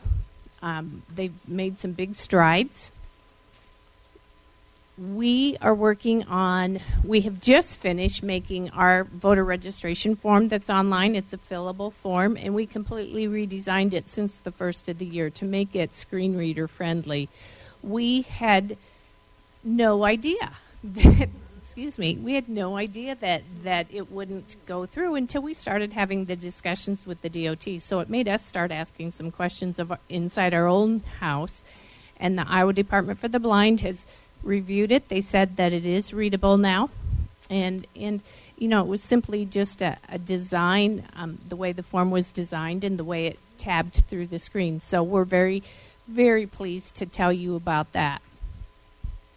Voting at the polls. There are 4 different kinds of technology available right now for voting at the polls or voting in the auditor's office by absentee ballot. The pieces of technology all work almost identically. The logic behind the equipment is the same. You navigate using up, down, right, left arrows, a select key. How how the equipment navigates through the ballot is slightly different. How they are produced is slightly different. Some ballots print a full-face ballot. By that, it means that it appears exactly as the voters' ballots that sighted people use. Or some print a narrower ballot. There's pluses and minuses. We've heard a little bit from folks that they don't like that their ballot looks different than a full-face ballot with the equipment that has smaller ballots. But, there's some trade-offs. The printers on I'm going to call it a cash register roll type of ballot, that type of printer is much more reliable and less subject to jams and mechanical difficulties. So there's pluses and minuses. With our education, we do encourage precinct workers to use the equipment themselves. More voters are using it all the time. And so it's our belief and our hope that if you are an individual that uses the ballot marking device, that there will be other voters, whether they're sighted voters, whether they're blind voters, they'll be using it as well to commingle your ballot with. And if you've ever been at the polls at the end of the night, believe me, those precinct workers do not have the time to look at ballots and see how folks voted. They just don't have that time. So anyway, those are some of the things. We're really excited about new technology coming your way, our way. There is one company right now that is certified for use in Iowa that has a website where they can post the sample ballot from your precinct, and with that you can mark a sample ballot online. Once you mark that sample ballot, you can print it. It also prints on the same piece of paper next to the visible English plain text version of your ballot, a QR code that can be read by the ballot marking device in the precinct. So in the very near future, you won't be able to use it this year, but in the very near future, you will have, in counties that use that particular vendor, access to marking a ballot at home, having more time, and then taking it to the polls and casting it right along with all your neighbors in the voting precinct in a more convenient fashion. I do know that other vendors are looking at that technology. And I need to ask for your understanding a little bit. The voting equipment manufacturers, voting technology moves at a very slow pace. We kind of say sometimes that technology is 10 years behind everything else. The unique environment that tabulators, voting equipment has to operate in, where it has to be 100% accurate, it has to be secret. The security measures make the production and the secrecy make the production of voting equipment more difficult than most things. A lot of voting equipment behaves a lot like an ATM machine, but guess what? A teller can look at your ATM machine, they can look at your receipts, and you can figure out where a problem is. You can't do that with voting. So technology moves at a slower pace, but it is moving. The vendors are paying attention, and I think that we're going to see in the next 10 years great strides. In Iowa, I mentioned there's 4 different kinds of voting equipment available. It's a county-by-county difference. The decision of what kind of voting equipment the county uses is the county auditor's decision. They make that based on multiple criteria, affordability, reliability, relationships with vendors, ease in programming. Voting equipment has a lot of technical things behind the scenes that make that vendor relationship really important. So the county auditors select voting equipment from among a group of vendors that are certified for use in Iowa.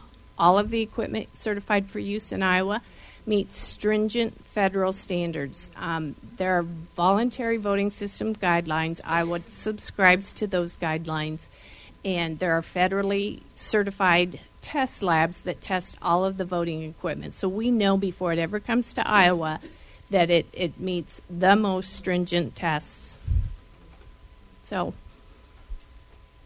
I can pause for questions.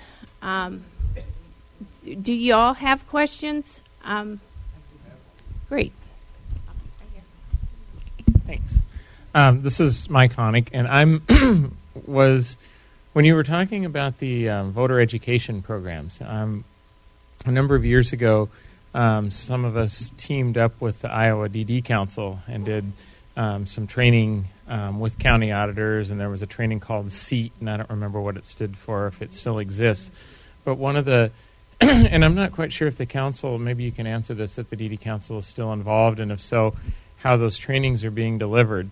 One of the things that I know, I don't want to speak for other folks with disabilities, but I think I will, or I probably could, in this case, that made it such a powerful opportunity is that auditors actually got to see real live people that really truly needed the equipment. And in fact, I was actually invited by a couple county auditors to then come and do their precinct worker training. Because I think what happens, I can tell you that, for instance, in my precinct in Scott County, many times the precinct workers, they've gotten to know me, so they don't want to deal with me complaining anymore, so they always have the thing up.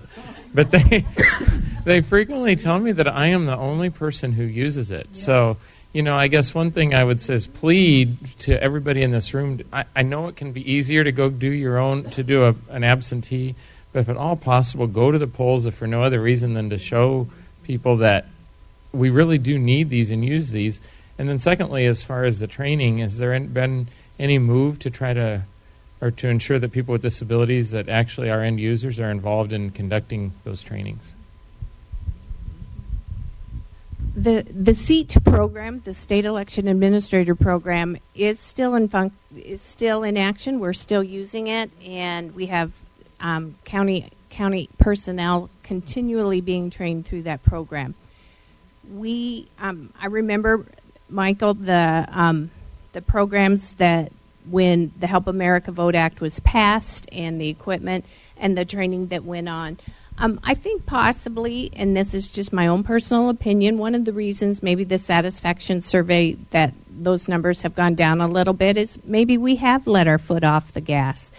We rolled it out to great fanfare. We did lots of PSAs, and and that's been 10 years now, and counties are buying new equipment, and we will definitely pay attention to that.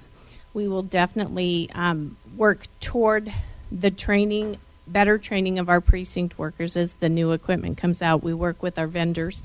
The vendors listen. One of the suggestions recently with one of the vendors was that the speech was too fast, and could the speech pattern be altered? And so this vendor, at great cost to their company, went back and altered that speech pattern, and that's being loaded in some of the voting equipment around the state. Cynthia, did you? Yeah, I know one thing in response to Mike about, I've heard this too from a lot of people, like if I go to vote, they say you're the only one that uses it, da-da-da. But I also know when we did those vision loss resource fairs where we had the voting machine, nobody knew about them. None of these blind people knew. I mean, they were probably newly blinded, they were older, they had no clue that this stuff was even available. So for our benefit and for theirs, just to reach out and make sure that people have some independence in doing this, that's why this grant is really important, I think, to make sure that people have an awareness of it. Plus, it gets some other technologies in the hands of people for learning how to have access to information related to voting and related to the candidates and the choices that they're going to have to make. One comment to you, Dawn, is about this, sample ballot that you can print out at home, and it has a little thingamajigger on it. I think that needs to be tested by blind people with their screen readers, too, to make sure that it's accessible. I can certainly pass that on to the vendor. We don't have control over that. When they come to us and they're federally certified, our authority extends to just making sure that they meet Iowa code language. But I would fully expect that it's happened, but I'll reach out and make sure that it has. Yeah. Sir? Yeah, Don, I had one question, and that's, you said the law requires all precincts where a federal election is to be held to offer one of these voting machines. But you didn't say anything about whether it requires them to make them available for state elections or county or local elections. They have to have a machine, but do they have to make them available at those other elections? Good point. Good point. The federal law requires that at every precinct with a federal office on the ballot. Iowa state law requires that any time a county auditor uses voting equipment, electronic voting equipment, that they also have that available. So it is widely available for school and city elections also. There are still some county auditors that hand count elections, and when they hand count, then that is not available because the programming for the ballot marking device is tied to the programming for the voting equipment. But there are just certain criteria that allow a county, mostly our smaller counties, elections where turnout is very small. There are some counties that still do hand count in those situations. Yes, Elsie, this is Elsie Monty, and I want to say we work so hard for this accessibility, and I ditto what Mike says. And I had at one time a person that I served when I was a VOC rehab independent living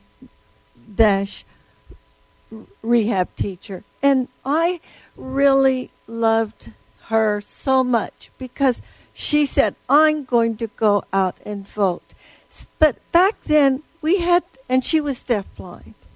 And I went with her.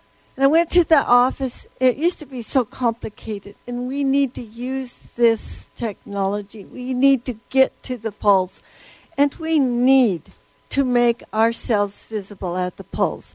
This is just my thought. But we had to go get a sample ballot and take it and have it brailled, let her read it, and then go to her voting place at a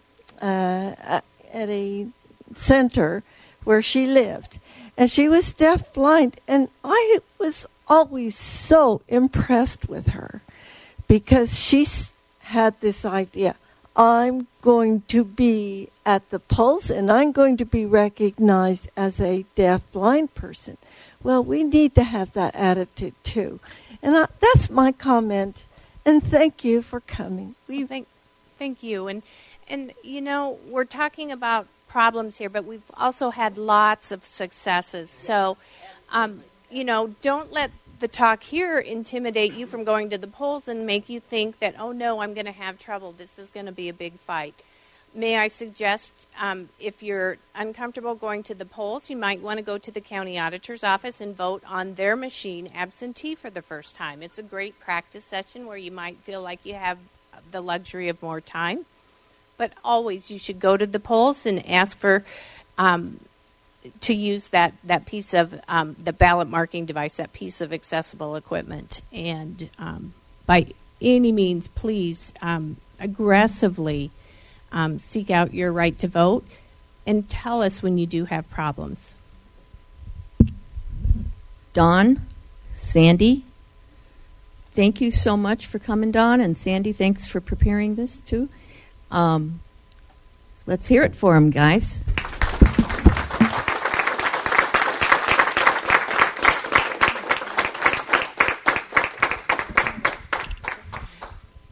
I would love to give you my email so you can contact me directly if you have questions or concerns. It is D. Williams, D as in dog, Williams, at sos.iowa.gov. Iowa is spelled out. So it's D. Williams at sos.iowa.gov. Otherwise, you can go straight to our website, use the email there, ask for Dawn, and it'll get to me that way too, because I learned a lot from several of you today, lessons I'm going to take home, and we can all learn from each other. That's great. Thank you. Thank you again. And how long will you be over in the exhibit room, Dawn? You're heading out there. More minutes, I'm afraid. I have Okay. family commitments, and so I can, Yep. let's see, it's 4:45. Yeah. So I'll commit to staying till 4. If anybody has questions. Thanks for taking Very that good. day, Dawn. Thank you very much, Dawn.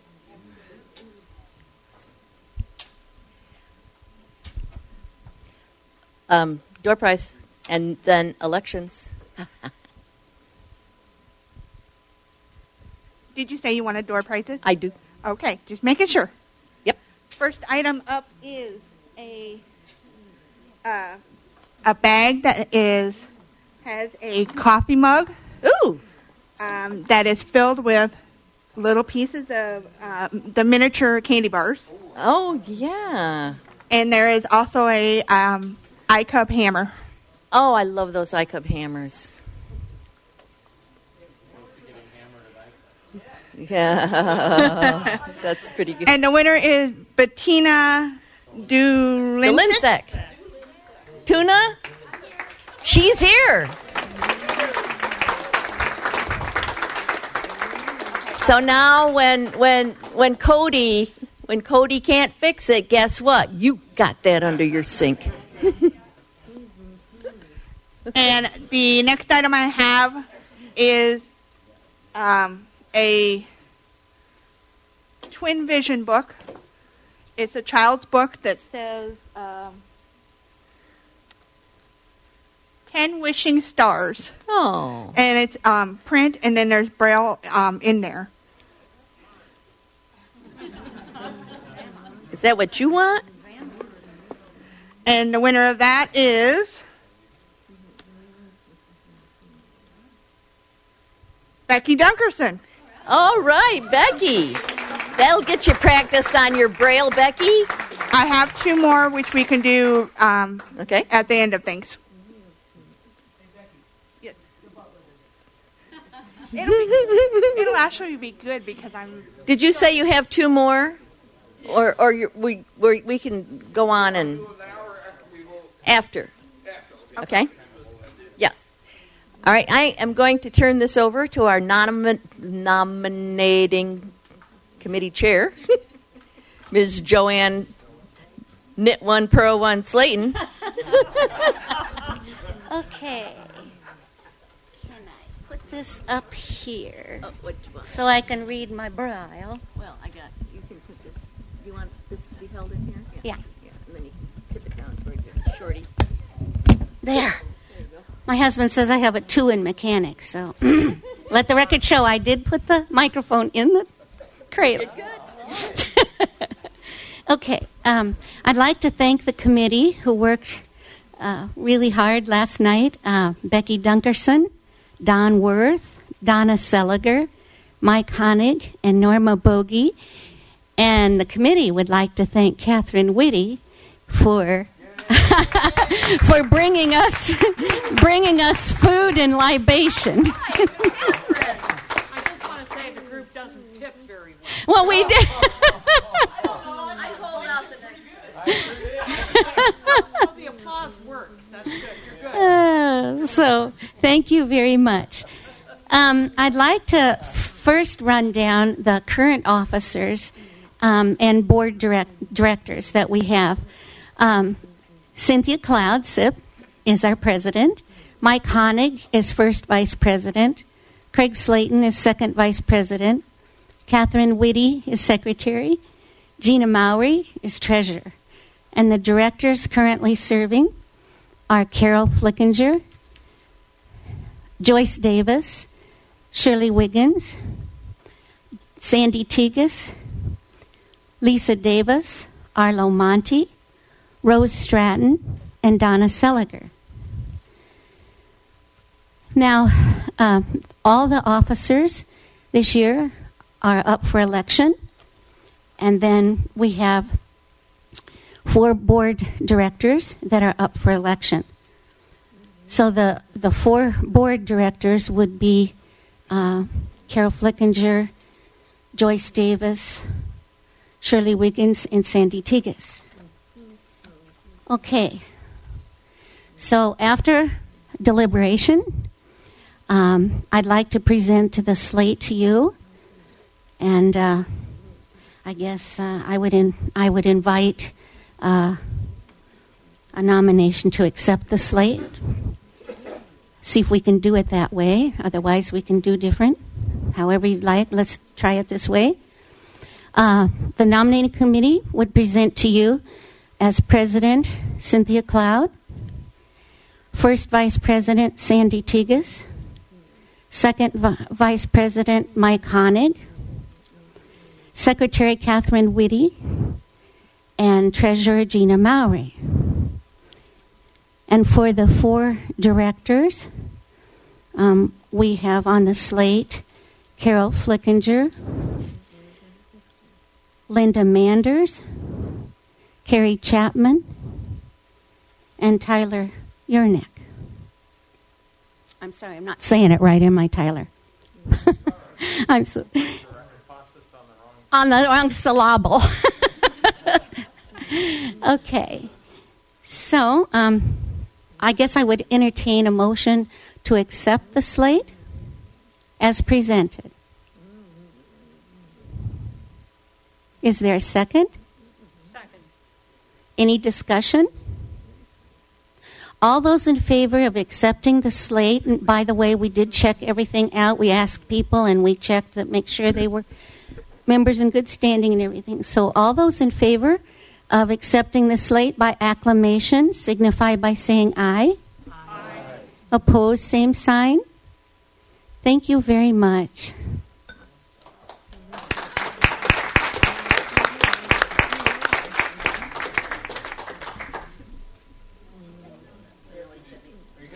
Back to you. Oh. We do that. Do we do that tomorrow, or was I supposed to do that? What? Delegate. Oh, okay, yeah, no, we okay. have to do the delegate. Okay. Sorry about that because I didn't discuss it. Traditionally, we usually send our president as our delegate. So I guess I would entertain a motion from the floor to submit a name for our delegate to ACB National Convention. Any nominations? Madam Chair, I nominate Cynthia Cloud. Second. Any discussion? All those in favor of Cynthia Cloud being our delegate to ACB Convention signify by saying aye. Aye. Opposed, same sign. Thank you. Okay, now we have our alternate delegate. Do I have any nominations from the floor?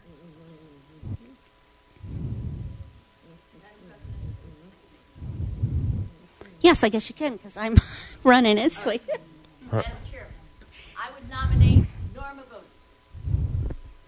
I have to respectfully decline, as it's probably unlikely I will be able to attend. Okay, sorry about that.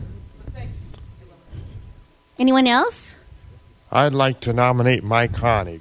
Well, I thank you, and I have to respect I will not be able to. So that's probably a good thing to bring.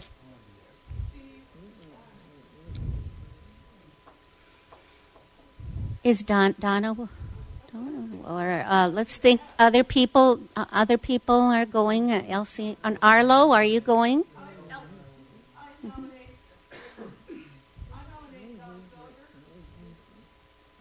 Do we have a second?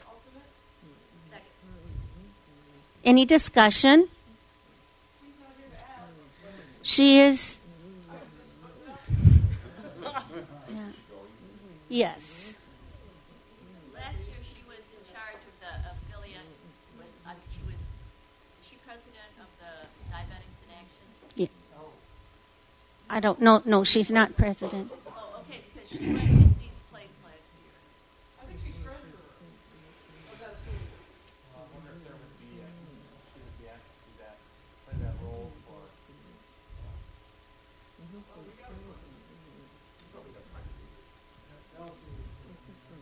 Elsie and Arlo are going, so.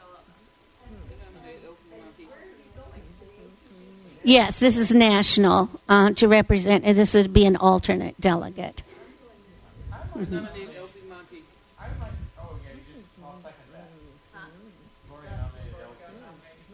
Let's see, we have a nomination on the floor.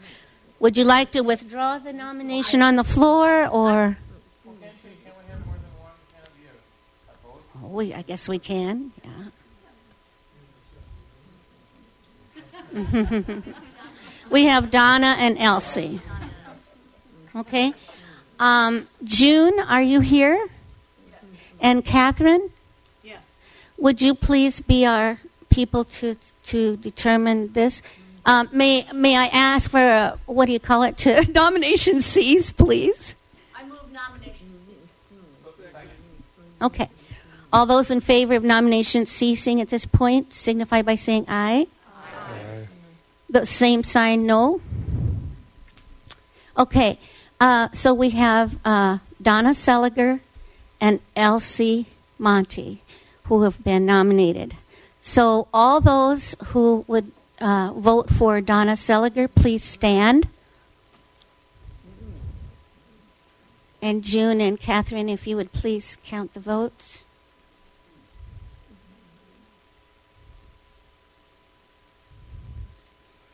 And I left my stylus at my table. I usually keep it in my hand at all times.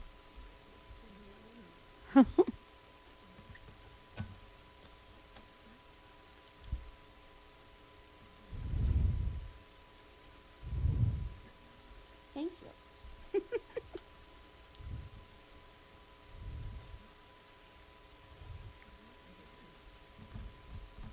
Okay.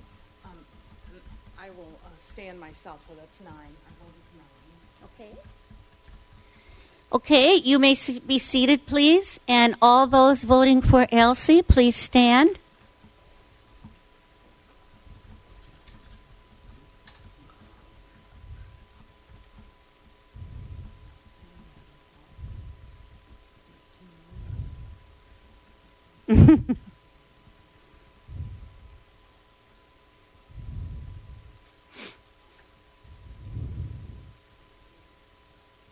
We'll have our pollers confer. Okay, we concur it's 18. Okay, so Elsie, you will be the delegate, or the alternate delegate. Okay? Okay. Do we need to authorize, and I'm sorry to think about this last time, but do we need to authorize the amount?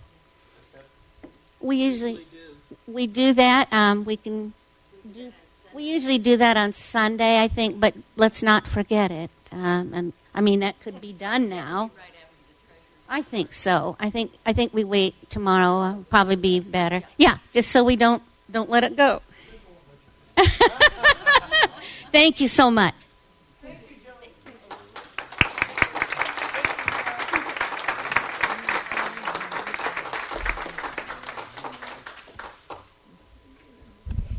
And let's have a round of applause for our nominating committee. Yay, committee. You guys, you started late, you worked late, and you got up early. Okay. And now we need a door prize. Is Becky here? She's a walking. She's walking in right now. Yeah. She's a walking. Okay, the final 2 door prizes for this session. Okay. Remember when I asked if everybody liked chocolate? Yeah. I have another one of those glasses that's full of probably 15, 16 candy bars. Oh, There's Caramellos, there's Reese's, there's Hershey's, there's Butterfingers. Yeah. Violet hasn't won in a while. Cut and that the woman winner off. is Larry Belts. He is not here, and he is not going to get fat. He's June Belt's husband. How about Sandy Tigas? All right.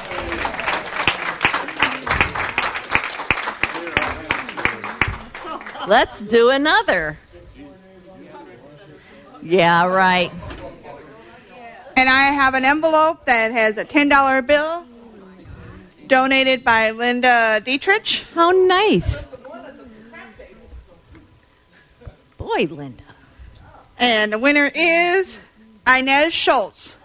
Inez, wonderful. Bravo. That's all for this session, but there's plenty more to come. And now, last but not least, but we need this badly.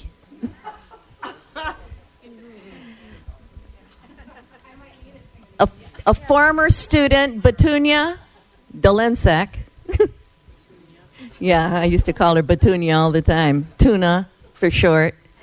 She goes by B now. How boring is B? I think Tuna is better. So if you could come on up here, Tuna. I'm coming. Whoever would have thunk that CrossFit would have fit into her life? But it did, and it did in a big way. And maybe you'll even tell us what it stands for. Pain and suffering. CrossFit means, all right, Cody, do the dishes. Okay.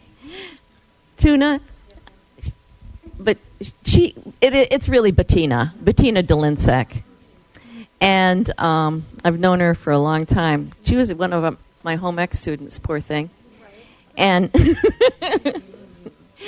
so we kind of go back a ways. But it was, I think, 3 years ago that you were certified in CrossFit.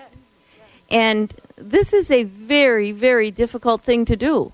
And Bettina will tell everybody all about it. Thank you for coming with us.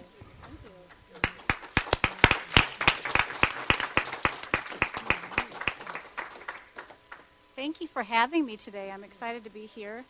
And right after candy's being handed out, they have a fitness person come up, right? So I should say, everybody outside, we're running a mile. But I won't, so don't, it's okay. But anyway, so I'm glad to be here, and what I want to do is just take this opportunity to talk to you guys about my story, how I got started in fitness, how it became a love for me, and how I ended up actually now as a personal trainer and a coach at a CrossFit gym. But before I do that, I want to ask some questions of you guys to be thinking about right now while I'm speaking, and then at the end, I want to open it up for questions. So the first question that I have for you guys is, how many of you, and please use the sound of applause, when you were younger or even now, participated in a sport? Any sport? Any of y'all? That is really good to hear. That is really good to hear. And then how many of you at this time even like to keep up with sports? Do you ever watch football on TV, baseball? All right. Are the Cubs going to do it this year? Yeah. I'm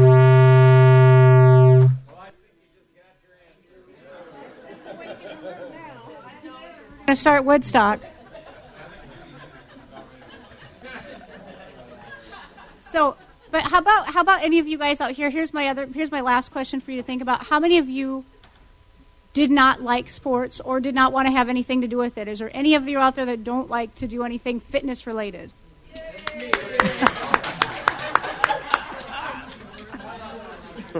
I think some of you are answering both questions.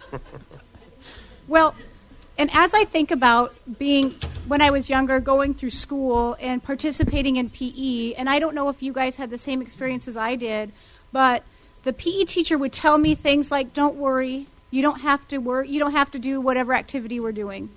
So instead of me participating in whatever game that they were playing, or if they were playing baseball, basketball, whatever, I was always separated from the group of students. And really, even at that time, I didn't want to say anything like, oh, no, please, let me play the game. I mean, we're all growing up, and we were all feeling awkward. Nobody wanted to do something stupid in front of somebody else or look like a fool. So I was just fine sitting on the sidelines. But unfortunately, that was already sending me a message. And maybe unconsciously, but that was sending me a message that if I wanted to be separated from my peers and I didn't want to participate in something, I could. And that's not a good thing. It's really not. And unfortunately, it also was teaching me that the teachers weren't equipped or prepared to teach somebody who was blind. I went to a public school, so I didn't attend a school for the blind. So the teachers that I had weren't equipped to say, here's the modifications that we can make because it's important for you to be part of this activity. And so I think that as we grow up, and all of a sudden little things are being done for us to stay on the sidelines and to not make us get out of our comfort zone, we get comfortable there. And so we don't want to be pushed outside. We don't want to make those things happen for ourselves. So it's easy to slump into that. And I think that looking at sports and recreation and fitness of any kind is a great example of why blind people should be involved.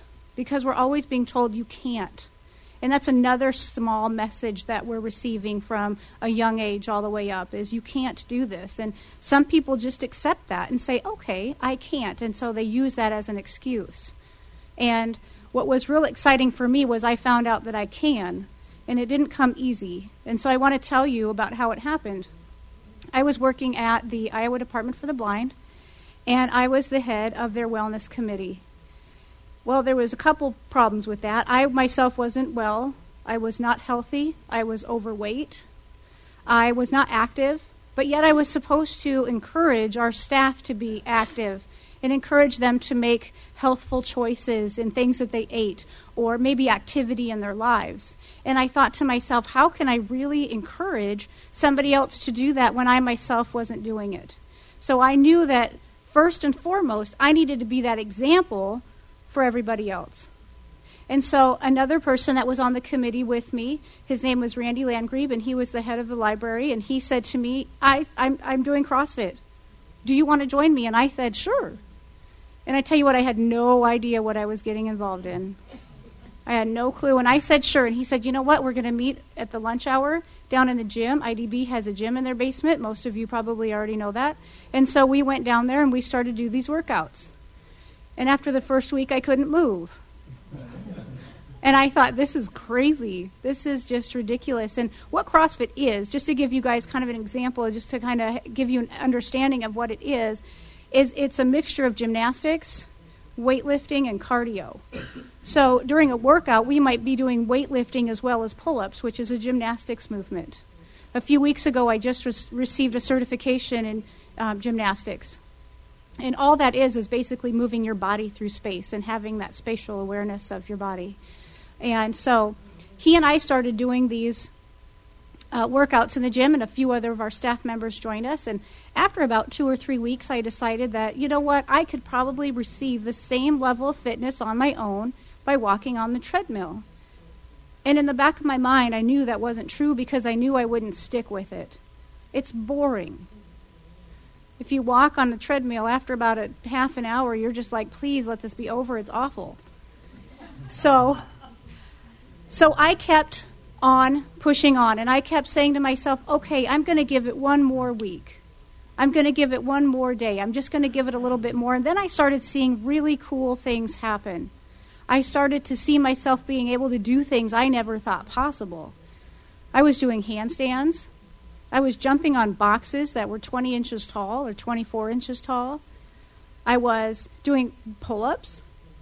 I was doing all these things that I never thought possible. I didn't even know that people did that stuff. So it was really cool for me to see myself get stronger, and it was neat for me to see myself also be able to participate with my peers in an activity, and little to no modifications had to be made. I could do anything that they could do. And so that was very exciting for me. And then all of a sudden, I had like this epiphany. And I thought, why don't I get certified to teach this? I'm excited about it. I want to spread that to the next person who comes along, whether they be somebody who's blind or not. And I want to give them the experience that I was having. And so I did that. And I wanted to do it actually right where CrossFit started, which was in California. So I flew to California, and I received that certification 3 years ago. And it was incredible. And I came back to Iowa, and I was teaching classes to our staff at IDB down in the basement. And then About a year or so after that, I moved to Fort Worth, Texas. My husband, Cody, was doing his PhD work in Fort Worth, and so we had moved down there. And I started to work at the Lighthouse for the Blind of Fort Worth as their wellness director. So then I started to do the same thing for their community down there, was to reach out and to provide training in exercise, sports, whatever they wanted. They had a beat baseball team down there that wanted to do some strength and conditioning, and I was certainly willing to do that for them. I also participated with a CrossFit gym in the area, and that was real exciting. And then my husband then received a position at Drake University teaching, and so it moved us back to Iowa. So this is our first winter back here, and I tell you, this one was cold. See, yeah, no, it was bad. You're from Sioux City. I know, right? You'd think I would be like, okay, we're back in Iowa and I can handle the weather. I really can't.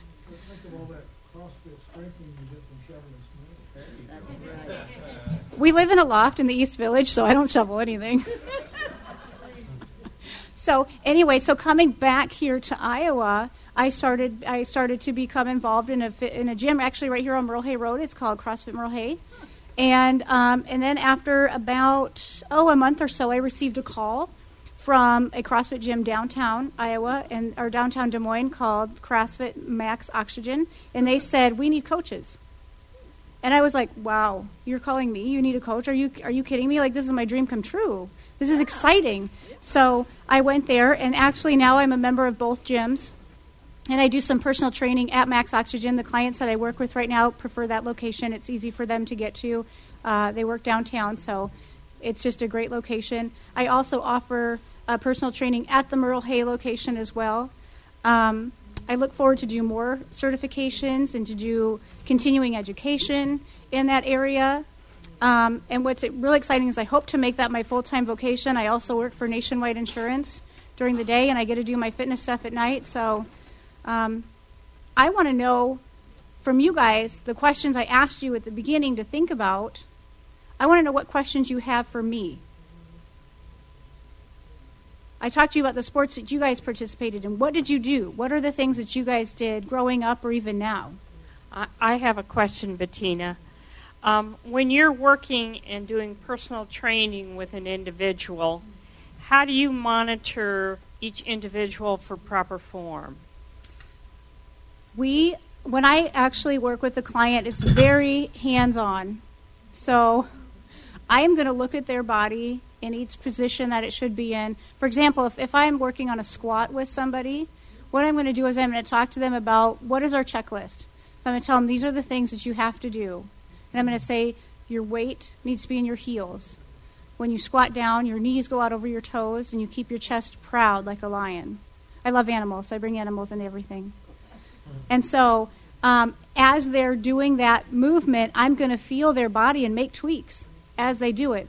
I'm also going to be in the position and I'm going to perform the movement. So if the client happens to be blind, then they can come and look at me. And they can look at where my body is. They can look at how my back should look. My shoulders should be pushed together. They should be, my chest is up. My heels are down. All these kinds of things so they can actually see it. So I'll hold that position for them to feel it. And then I'll ask my client, okay, perform that same thing for me. And then I'm going to feel their body to make sure that it looks the way it should, that they're not going to receive any injury because the form is incorrect, especially if you're doing anything with any type of weight.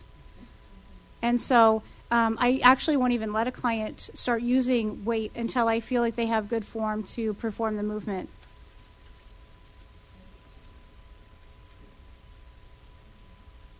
If you guys are sleeping, we can go out and run.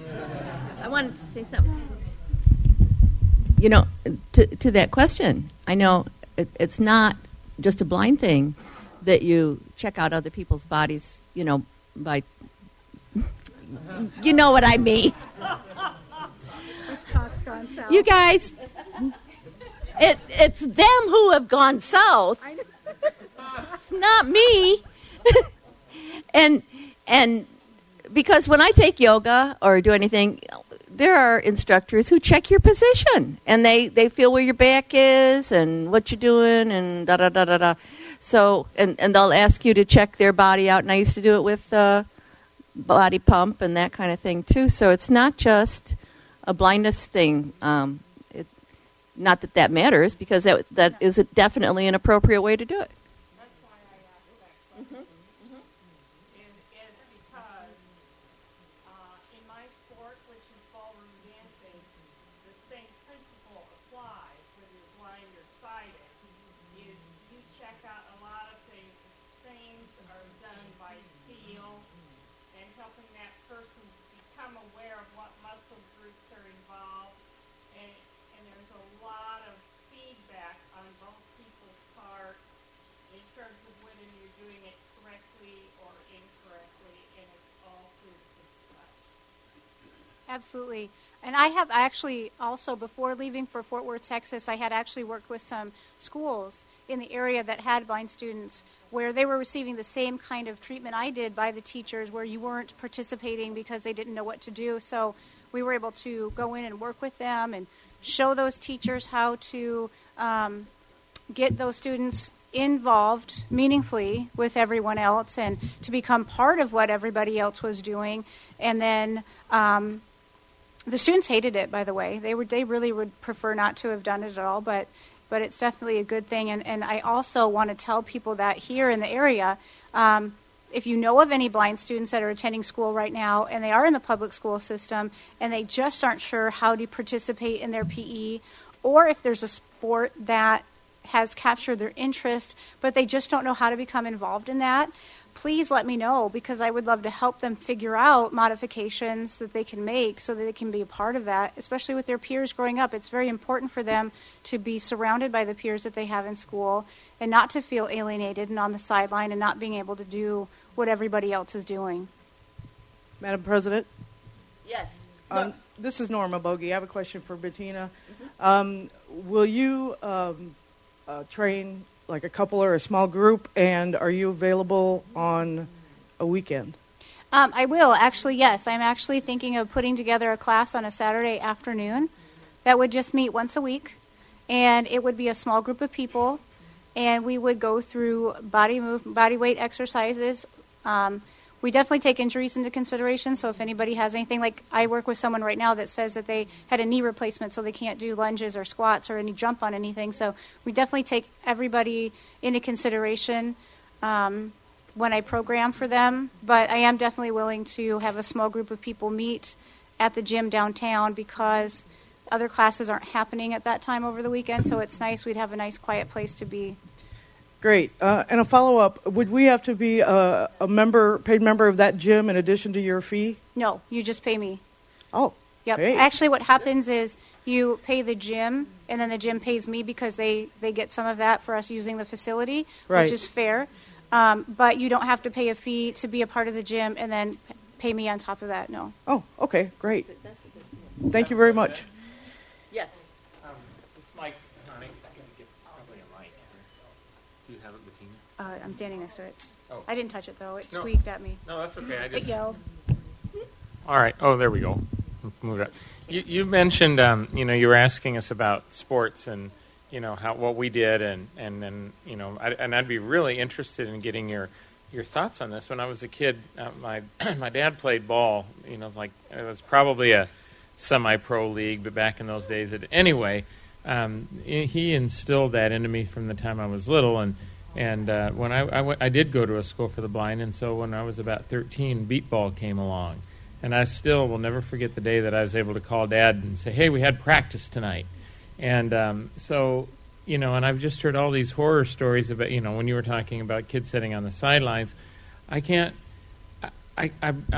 imagine that, especially as kids get a little older and the parents get competitive and anything, that you would convince a group of 6th, 7th graders or whatever that PE class was going to be beat ball, and it was going to be that for the entire unit. It might be a one day, let's let them see what this is like. But that wouldn't be enough for me if I saw the other kids playing ball out on the field. And so, that was a big deal to me. And what are your thoughts about whether it's beat ball or basketball? We had tickers on the hoops at Vinton, and so we had some. I'm sure the form looked terrible, but man, did we have fun. How do you suggest that those can be incorporated into the schools? Well, I think that's really a good question because in a school that is going to be difficult. But I would say get your kid, find kids in the area that are blind as well or want to be on a beat baseball team and form your league. Get a team that gets together. It may not be in the schoolyard. It might not be part of your PE day, but they're still part of a team. And they're still, they get to go home at the end of the day and talk to their siblings about their practice and what they did, just like the siblings get to talk about what their practice was like. And it might work in Des Moines. It wouldn't work in Fort Madison, where I grew up, where there were a grand total of 2 of us that were even, they're remotely the same age. I'm not trying to argue. No, I know you're not. But maybe you could get, maybe it wouldn't have to be just blind kids on the team. Maybe it could be a combination of blind and sighted. Maybe some sighted kids would say, yeah, I want to be part of this team too because, my friend so-and-so who's blind, they don't get to play, and so I want them to play too, so I'm going to go ahead and join their beat baseball team. Or, like you said, put tickers on the hoops and have a basketball tournament or something. But there are ways to do it. I think you just have to become creative in how to do it. But it was hard always, being able to listen to other people talk about their experience. Well, I went to soccer practice and it was after school because there was no team at school. So it was after school. It was not part of the school system. It was something completely different. And they would come home and they would talk about that. And so maybe you need to find a sport that the blind person is, one, interested in. It has to be an interest of yours. Otherwise, it won't work at all. But maybe find a sport like Lisa was talking about ballroom dancing. Maybe it's gymnastics. Maybe it's, CrossFit like I do. So maybe it doesn't have to be just our regular, we always think of the regular things, baseball, basketball, soccer, softball. I mean, we always think of those things as the only sports out there, and there's really so much more. A blind person could definitely be on a rowing team, and that's very difficult. But just an amazing thing. So first of all, find the interest, and then pursue it. And if you think that, hey, I can't do this, or a ball is involved, so we don't want Jimmy to get hurt because, he might get hit with the ball. Well, guess what? I've been hit with tons of balls. And it's just life. So figure it out, get out there and do it. I have a question. I'm going to get in trouble for this later, so I'll just... Go ahead. I'll be okay with it. So if being a gymnast means that my body moves through space, wouldn't that mean that all of us are gymnasts since we're constantly moving through space? Oh, man. He's a philosopher, ladies and gentlemen. So, in all seriousness, I really do have a question that I think a lot of people would want to ask. I don't think you're... And I know something... Mike. You need a mic, Bubba. I do? Yep. Yes. We're streaming. Oh. We have a live stream going on all over the world, Cody. Do I just need to come forward then? Yeah. Yep. Do we want to repeat this? Yes. Do we want to repeat the space question to get that on there too? Might as well. We can do without. More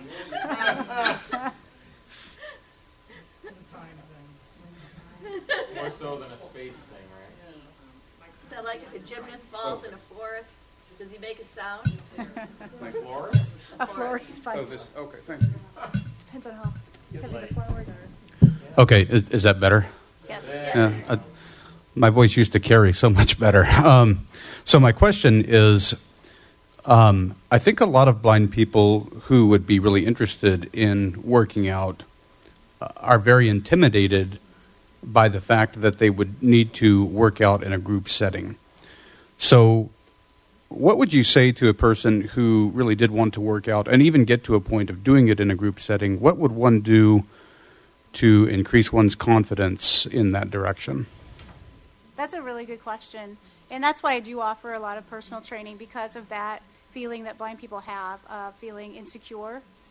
And the funny thing is, actually, when I'm in a gym setting with people around who are sighted, they have the same insecurity when they're first starting. So that's not just going to be unique to somebody who's blind. But it does take, and I know this from firsthand, that it does take a little bit longer to learn the movements, just because when I was learning them, I didn't understand what I should do. I didn't understand how my body should move. And it took lots of practice and repetition and repetition and repetition. And finally, one day I got it. And that's exactly what I do with my clients is we just continue to repeat it and repeat it and repeat it and repeat it.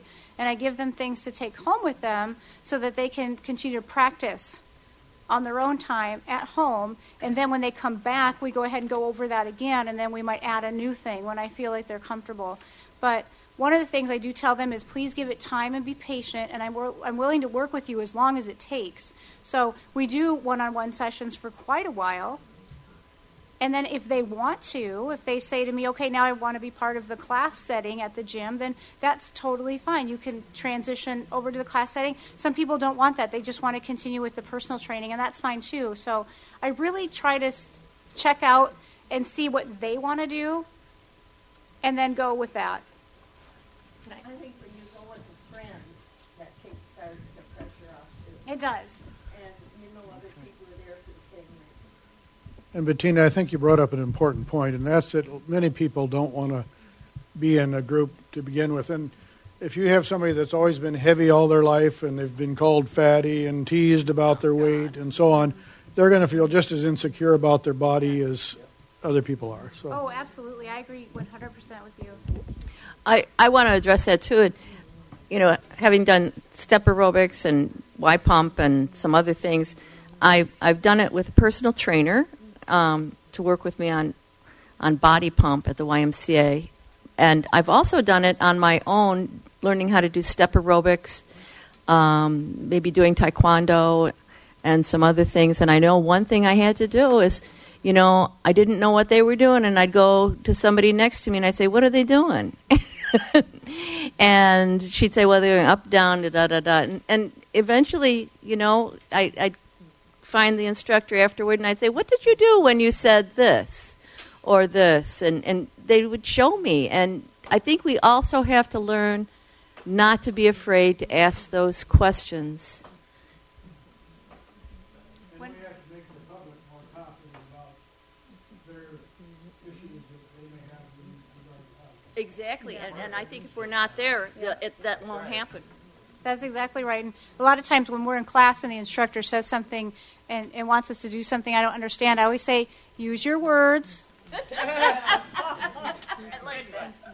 So, and we keep it lighthearted too, because I don't want to make them feel bad or feel like, oh shoot, I messed up again. Yeah. So we keep it lighthearted, and as I'm part of the group, that's just something that just becomes natural to them, and they just start explaining everything they're doing. And a lot of them have actually walked away with the explanations that I have given because they really like the description and the detail that I put into it. And it really helps other athletes. I've had other athletes from the gym come up and say, you know, I really liked that because it made me understand exactly what I should be feeling and what my body should look like in this particular position.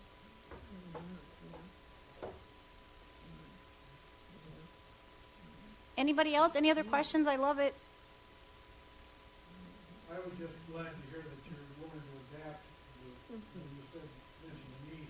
Mm-hmm. So I've had two of those.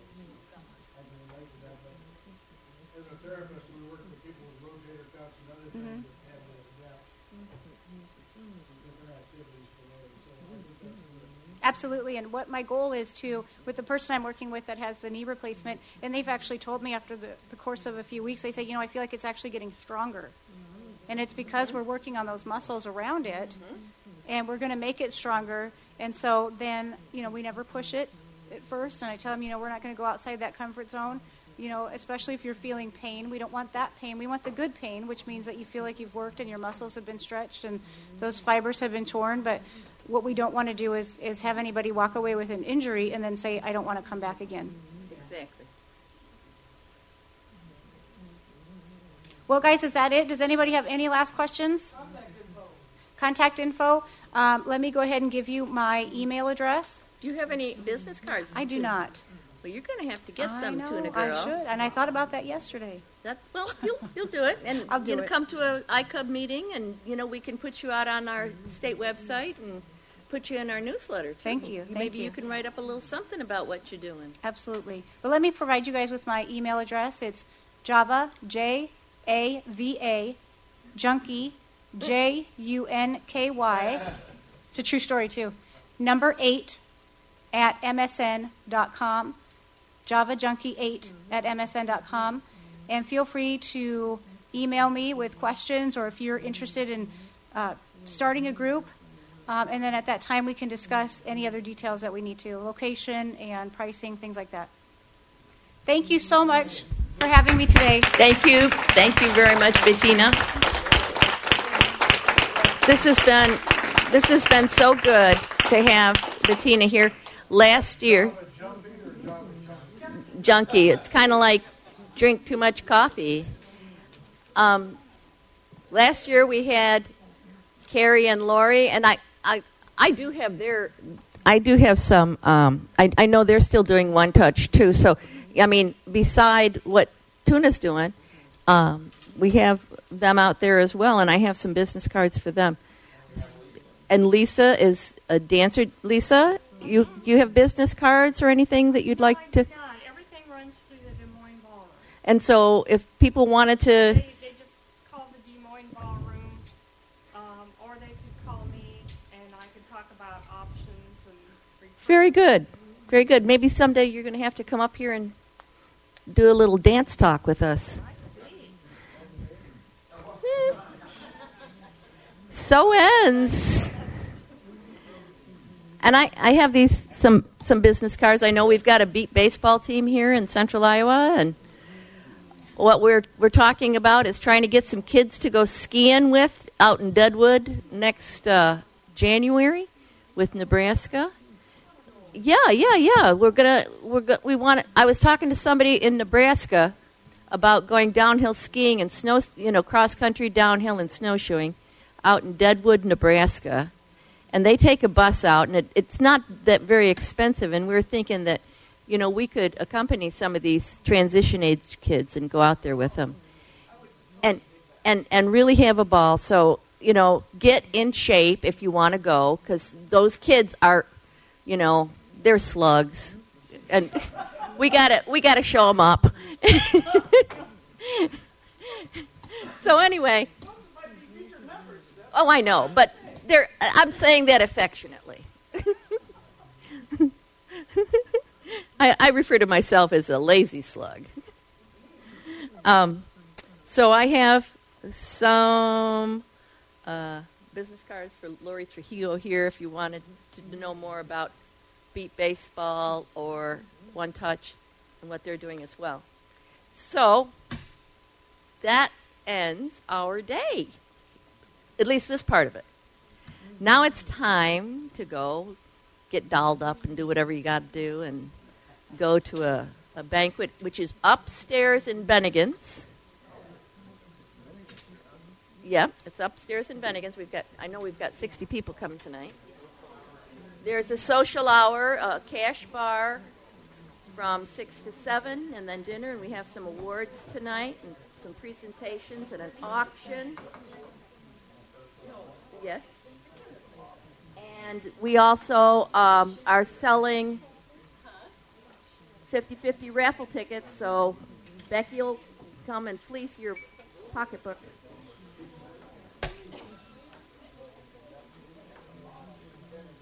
So that's it for today. I hope everybody enjoyed it. Oh, tomorrow morning we're starting at 8:30 with our memorial service. There's no coffee or rolls or anything down here tomorrow morning, by the way. So, and then we'll have our business meeting.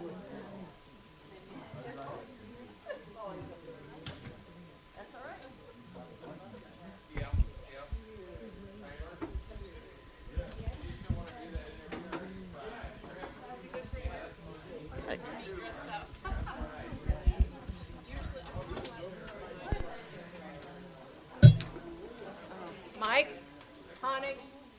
Yeah, exactly. 5:30 in the lobby.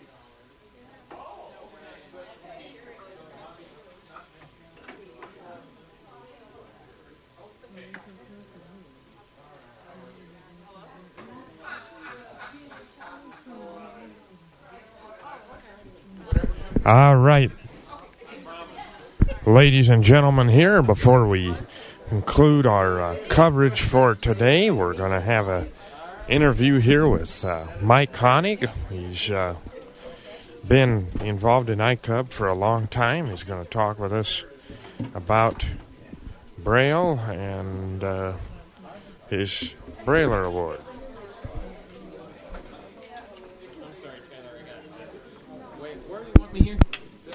What's that? Oh, right here, this one. You find it, Mike? All right. Can I thrust a mic in your hand? Sure. All right, it's right here. I'm going to grab your arm here. Are we live? Oh, yeah. Oh, yeah. We're still on here. I turned the PA system off. I think there's a switch on your mic there. Did you find it? There we go. There, you got it. That? You got it. There's a headset there right in front of you. Oh, do I need to wear that? You can. It's up to you. Find it? Right to the left of the mixer. Here. Oh, there is a headset. Right there. Right here. Feel it? Yep. Just a minute here. We got soda bottle and... Yeah, there you got it. Find it? This one on the floor, yep. All right. Okay. Well, I don't... You know what? I think I'm not going to use it if that's all right with you. Not a problem. Some people like hearing themselves, other people don't. No, I think this is just great the way it is. Okay. So, Mike, you were talking today, either this morning or this afternoon, I can't remember, but you were talking to us about your Brailler Award. Sure. What, well, first of all, why don't you go ahead and tell the listeners out there who Mike is and how long have you been in ICUB, and have you been visually impaired since birth? Or Yep. My name is Mike Honick. I have Leber's congenital amaurosis, and I have been blind since birth. Have little light perception. Went to school at the Iowa Braille and Sight Saving School. I graduated in 80, and in the spring of 1980, the local chapter of the council had a dinner, or I believe it was for all of us graduates, and encouraged us to consider getting involved in what was at that time called the Iowa Council of the Blind. Mm-hmm. I did that, and I think went to my first convention in about 84, I believe it was. It was in Las Vegas. That was a great way to get my ACB career underway. That was at the National Convention in Las Vegas. So I've been in ACB ever since. Yeah, well, that's great, and I appreciate you sitting on the nominating committee yesterday. Well, yeah, that was. We always, we're a fairly small affiliate, and we all have to figure out things to do. I served as president for a while, I think 2 terms, and kind of set after. I served 6 years on the Commission for the Blind Board. Oh, wow. And once I was elected to that position, decided that it was probably not the best thing to stay as president of the affiliate. So, but have stayed on the board ever since. And that's, and we all need to figure out ways we can serve. And I was invited, actually, Tyler, you nominated me, I think, to serve on the committee last night. So, and one of the fun things we did on that committee was to put your name in a nomination. And for those of you that may not have been listening earlier this afternoon, Tyler's on our board now, and we're really happy. I think you might be the youngest person to ever be elected to the board. So, oh, really? I think so. I'd have to go back to the archives to find that out, but I think it may be true. ICUB history. Yeah. Wow, we have 2 things. We have 2 things to write down for this convention: the streaming, and that Tyler's the youngest member on the board. I think that very well might be true. Oh boy. So, talk to us about you have a Brailler Award that at one time I received. Yeah, that was many years ago. I remember coming over in a snowstorm to Trainer, Iowa, to give a. Oh, that was a long time. That was a long time ago. Well, my mother passed away in 1997, and we decided as a family. I have 2 sisters, and we were trying to figure out how we could pay tribute to her. And one of the ways that we decided to do that was to establish a Braille Writer Award in her name, which is Marie Honick. And so we have It's open to any students in grades K-12. We give it out every year in the spring. The process is that we said. Well, let me back up. We have a committee. There are 5 people on the committee. It's a combination of people that we've appointed through the family, and then also ICUB members. We're supposed to only have them serve 6 years, but one of our members is so dedicated and getting out to convention, where we usually give the award away, is not such an easy thing for her to do, but she has so much to contribute to our committee, so she's been on the committee, I think, a little longer than that now, as a couple of our teachers, because they know what it is that we're looking for, and help us really get the word out to teachers around the state. So our committee reviews the nominations, and then we award the Brailer. I usually send out an email to our state teacher of the visually impaired coordinator, and then she helps who's also on our committee. Actually, 2 of the regional coordinators are on our committee now, which is really good because they can really get buy-in. Some of you may be familiar with the Braille Challenge, which is a series of tests and so forth, exercises that students have to do or can choose to do. It's a competition related to Braille literacy. And so we advertise it at the Braille Challenge, and then we review the nominations, the applications, and in the ideal scenario, we award the Brailer at the state convention during our luncheon. We weren't able to do that this year because the student was away at what's called the Spring Institute at the School for the Blind campus in Vinton. So we awarded her the Braille Writer a week ago Friday at a little ceremony at her school, similar to what we did. I think, Tyler, you had a conflict too. You weren't able to come to convention. I think I remember we came to your classroom. Right. Actually, I remember that. And, I got to thinking about that this afternoon. It was actually first grade. Was it? I got the award. And Mrs. Hare was my teacher. I remember that. I remember Mrs. Hare. And she actually just retired here when I graduated. Is that right? Yep. Yeah. So she's enjoying life now. I'll bet. Did she move somewhere south? I don't know. I'd be curious to know. There's quite a few people there that I could ask. I'm sure you could. So, have you ever thought about going and trying this at the national level of any sort, or? Well, we're trying to figure. We're trying to think about a lot of different things at the Perkins Brailer Award, because the reality is that fewer and fewer students are. I think they're still learning on the Perkins, but oftentimes, then they want to go on and use some technology, and as do us, we as adults, and so it's.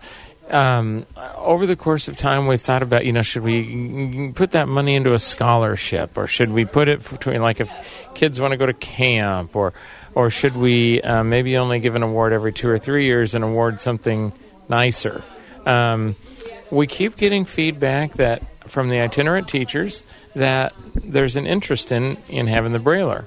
Now, I will say that the number of applications has been dwindling.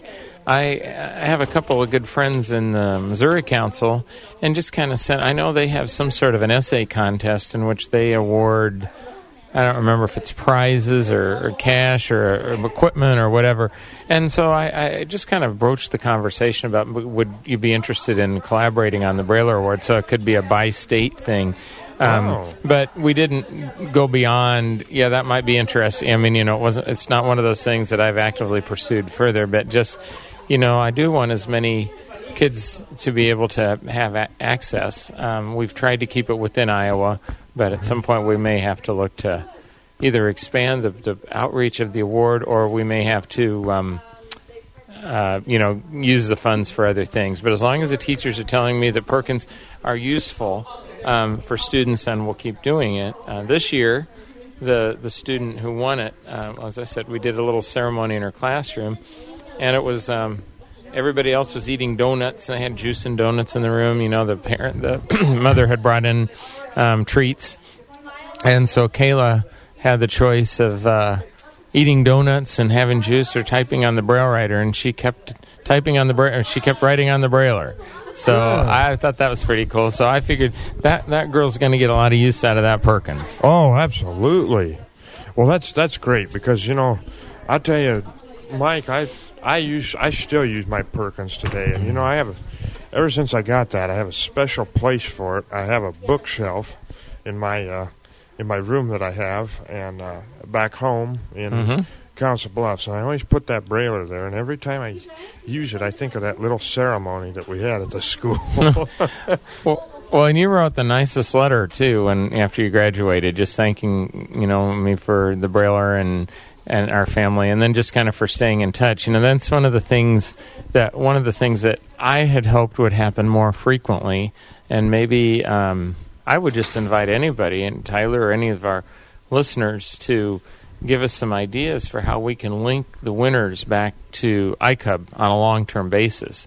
Because I think I'm just kind of doing a mental inventory here of all. We've had this award for close to 20 years. I think this might be number 18 that we've given away now. Oh, my gosh. Yeah, and I think, Tyler, you are the only student that I can remember that has really continued the link to ICUB. And, it's been fun just because we've sort of maintained contact over the years as as your career advanced and everything. But that's something that when we decided to partner, our family decided to partner with ICUB, that was the hope, is that we would keep those links going between adult blind and students. So certainly, any ideas for making that happen would be welcomed. Well, I'm hoping that the listeners can maybe help us out too in a sense. Maybe there's some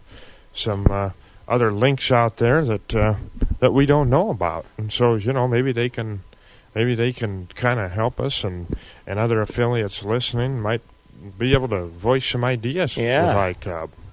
I think that would just be an excellent idea. One of our strong supporters of the award has often suggested to me that we bring all the award recipients together for a reunion. Oh. And that would be really a challenge at this point to try to figure out where everybody is. But, having something like that happen would be fun. Or we've even, we don't have a lot of events in our affiliate right now that are geared to young people.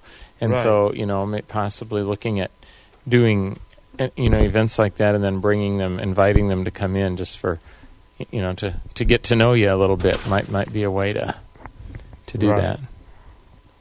And I do. I think that would be such a great idea as far as the reunion. That would be great. I mean, would that be fun? Yeah. There's. Would we have it someplace like it? Would we have it someplace like at Vinton then, or? Oh, we could, or we could even have it. I'd like to see us have it in connection with the convention. Yes. So they could, like if we came in and had a pizza party on Friday night or something like that, or I don't know what, some kind of an event, audio described movie or something, to get, because the idea would be maybe if they came, maybe they would stay over and take in part of our convention. Oh, yeah. And that would be great because, some of these younger folks or even some of the people that we have now in ICUB, I'd like to see a lot of involvement, starting now with ACB Radio. Yep. I mean, do you think you'd be interested in doing something with that? Well, I'll have to give it some thought. I'm just working through a few health challenges and so forth. But once we'll just kind of see how life goes. But I definitely would give it some consideration. And if not, there are so many people. One of the things that's really been exciting about convention this year is we've got a lot of new people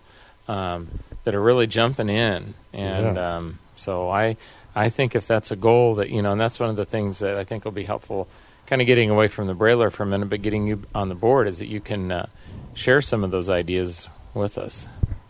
So. Yeah, well, I look forward to to working with everybody on different things, on whatever we can, whether it be advertising the Brailer Award or whatever, and we'll hopefully get some accomplishments, goals accomplished, I should say. Absolutely. So, well, hey, I know I'm taking up quite a bit of time here, and I know that you probably got a banquet speech. Yeah, I've got to go finish it up. Actually, I've got a couple notes that my Braille note died here a couple hours ago. The power did, so I need to go up and get a few things jotted down for that, and see if I can put a tie on here. No, I truly do know how to do that. Sure. So, but it's been great talking to you and to people out there and across the country and hopefully around the world that have tuned in on ACB Radio. So, thank you for the opportunity to talk about the Brailer, and congratulations again on being elected to the board. Hey, thanks. I appreciate that, Mike. All right. Well, here's Mike coming back your way. All righty. Got it. Thank you. Well, hey, ladies and gentlemen, this is going to conclude our coverage for the 2016 Iowa Council of the United Blind for April 23rd. We'll be back here tomorrow starting at 8:15 for the 8:30 memorial service and other occasions that we have here at the convention. So until then, I'm Tyler Uronic. Good night from Des Moines.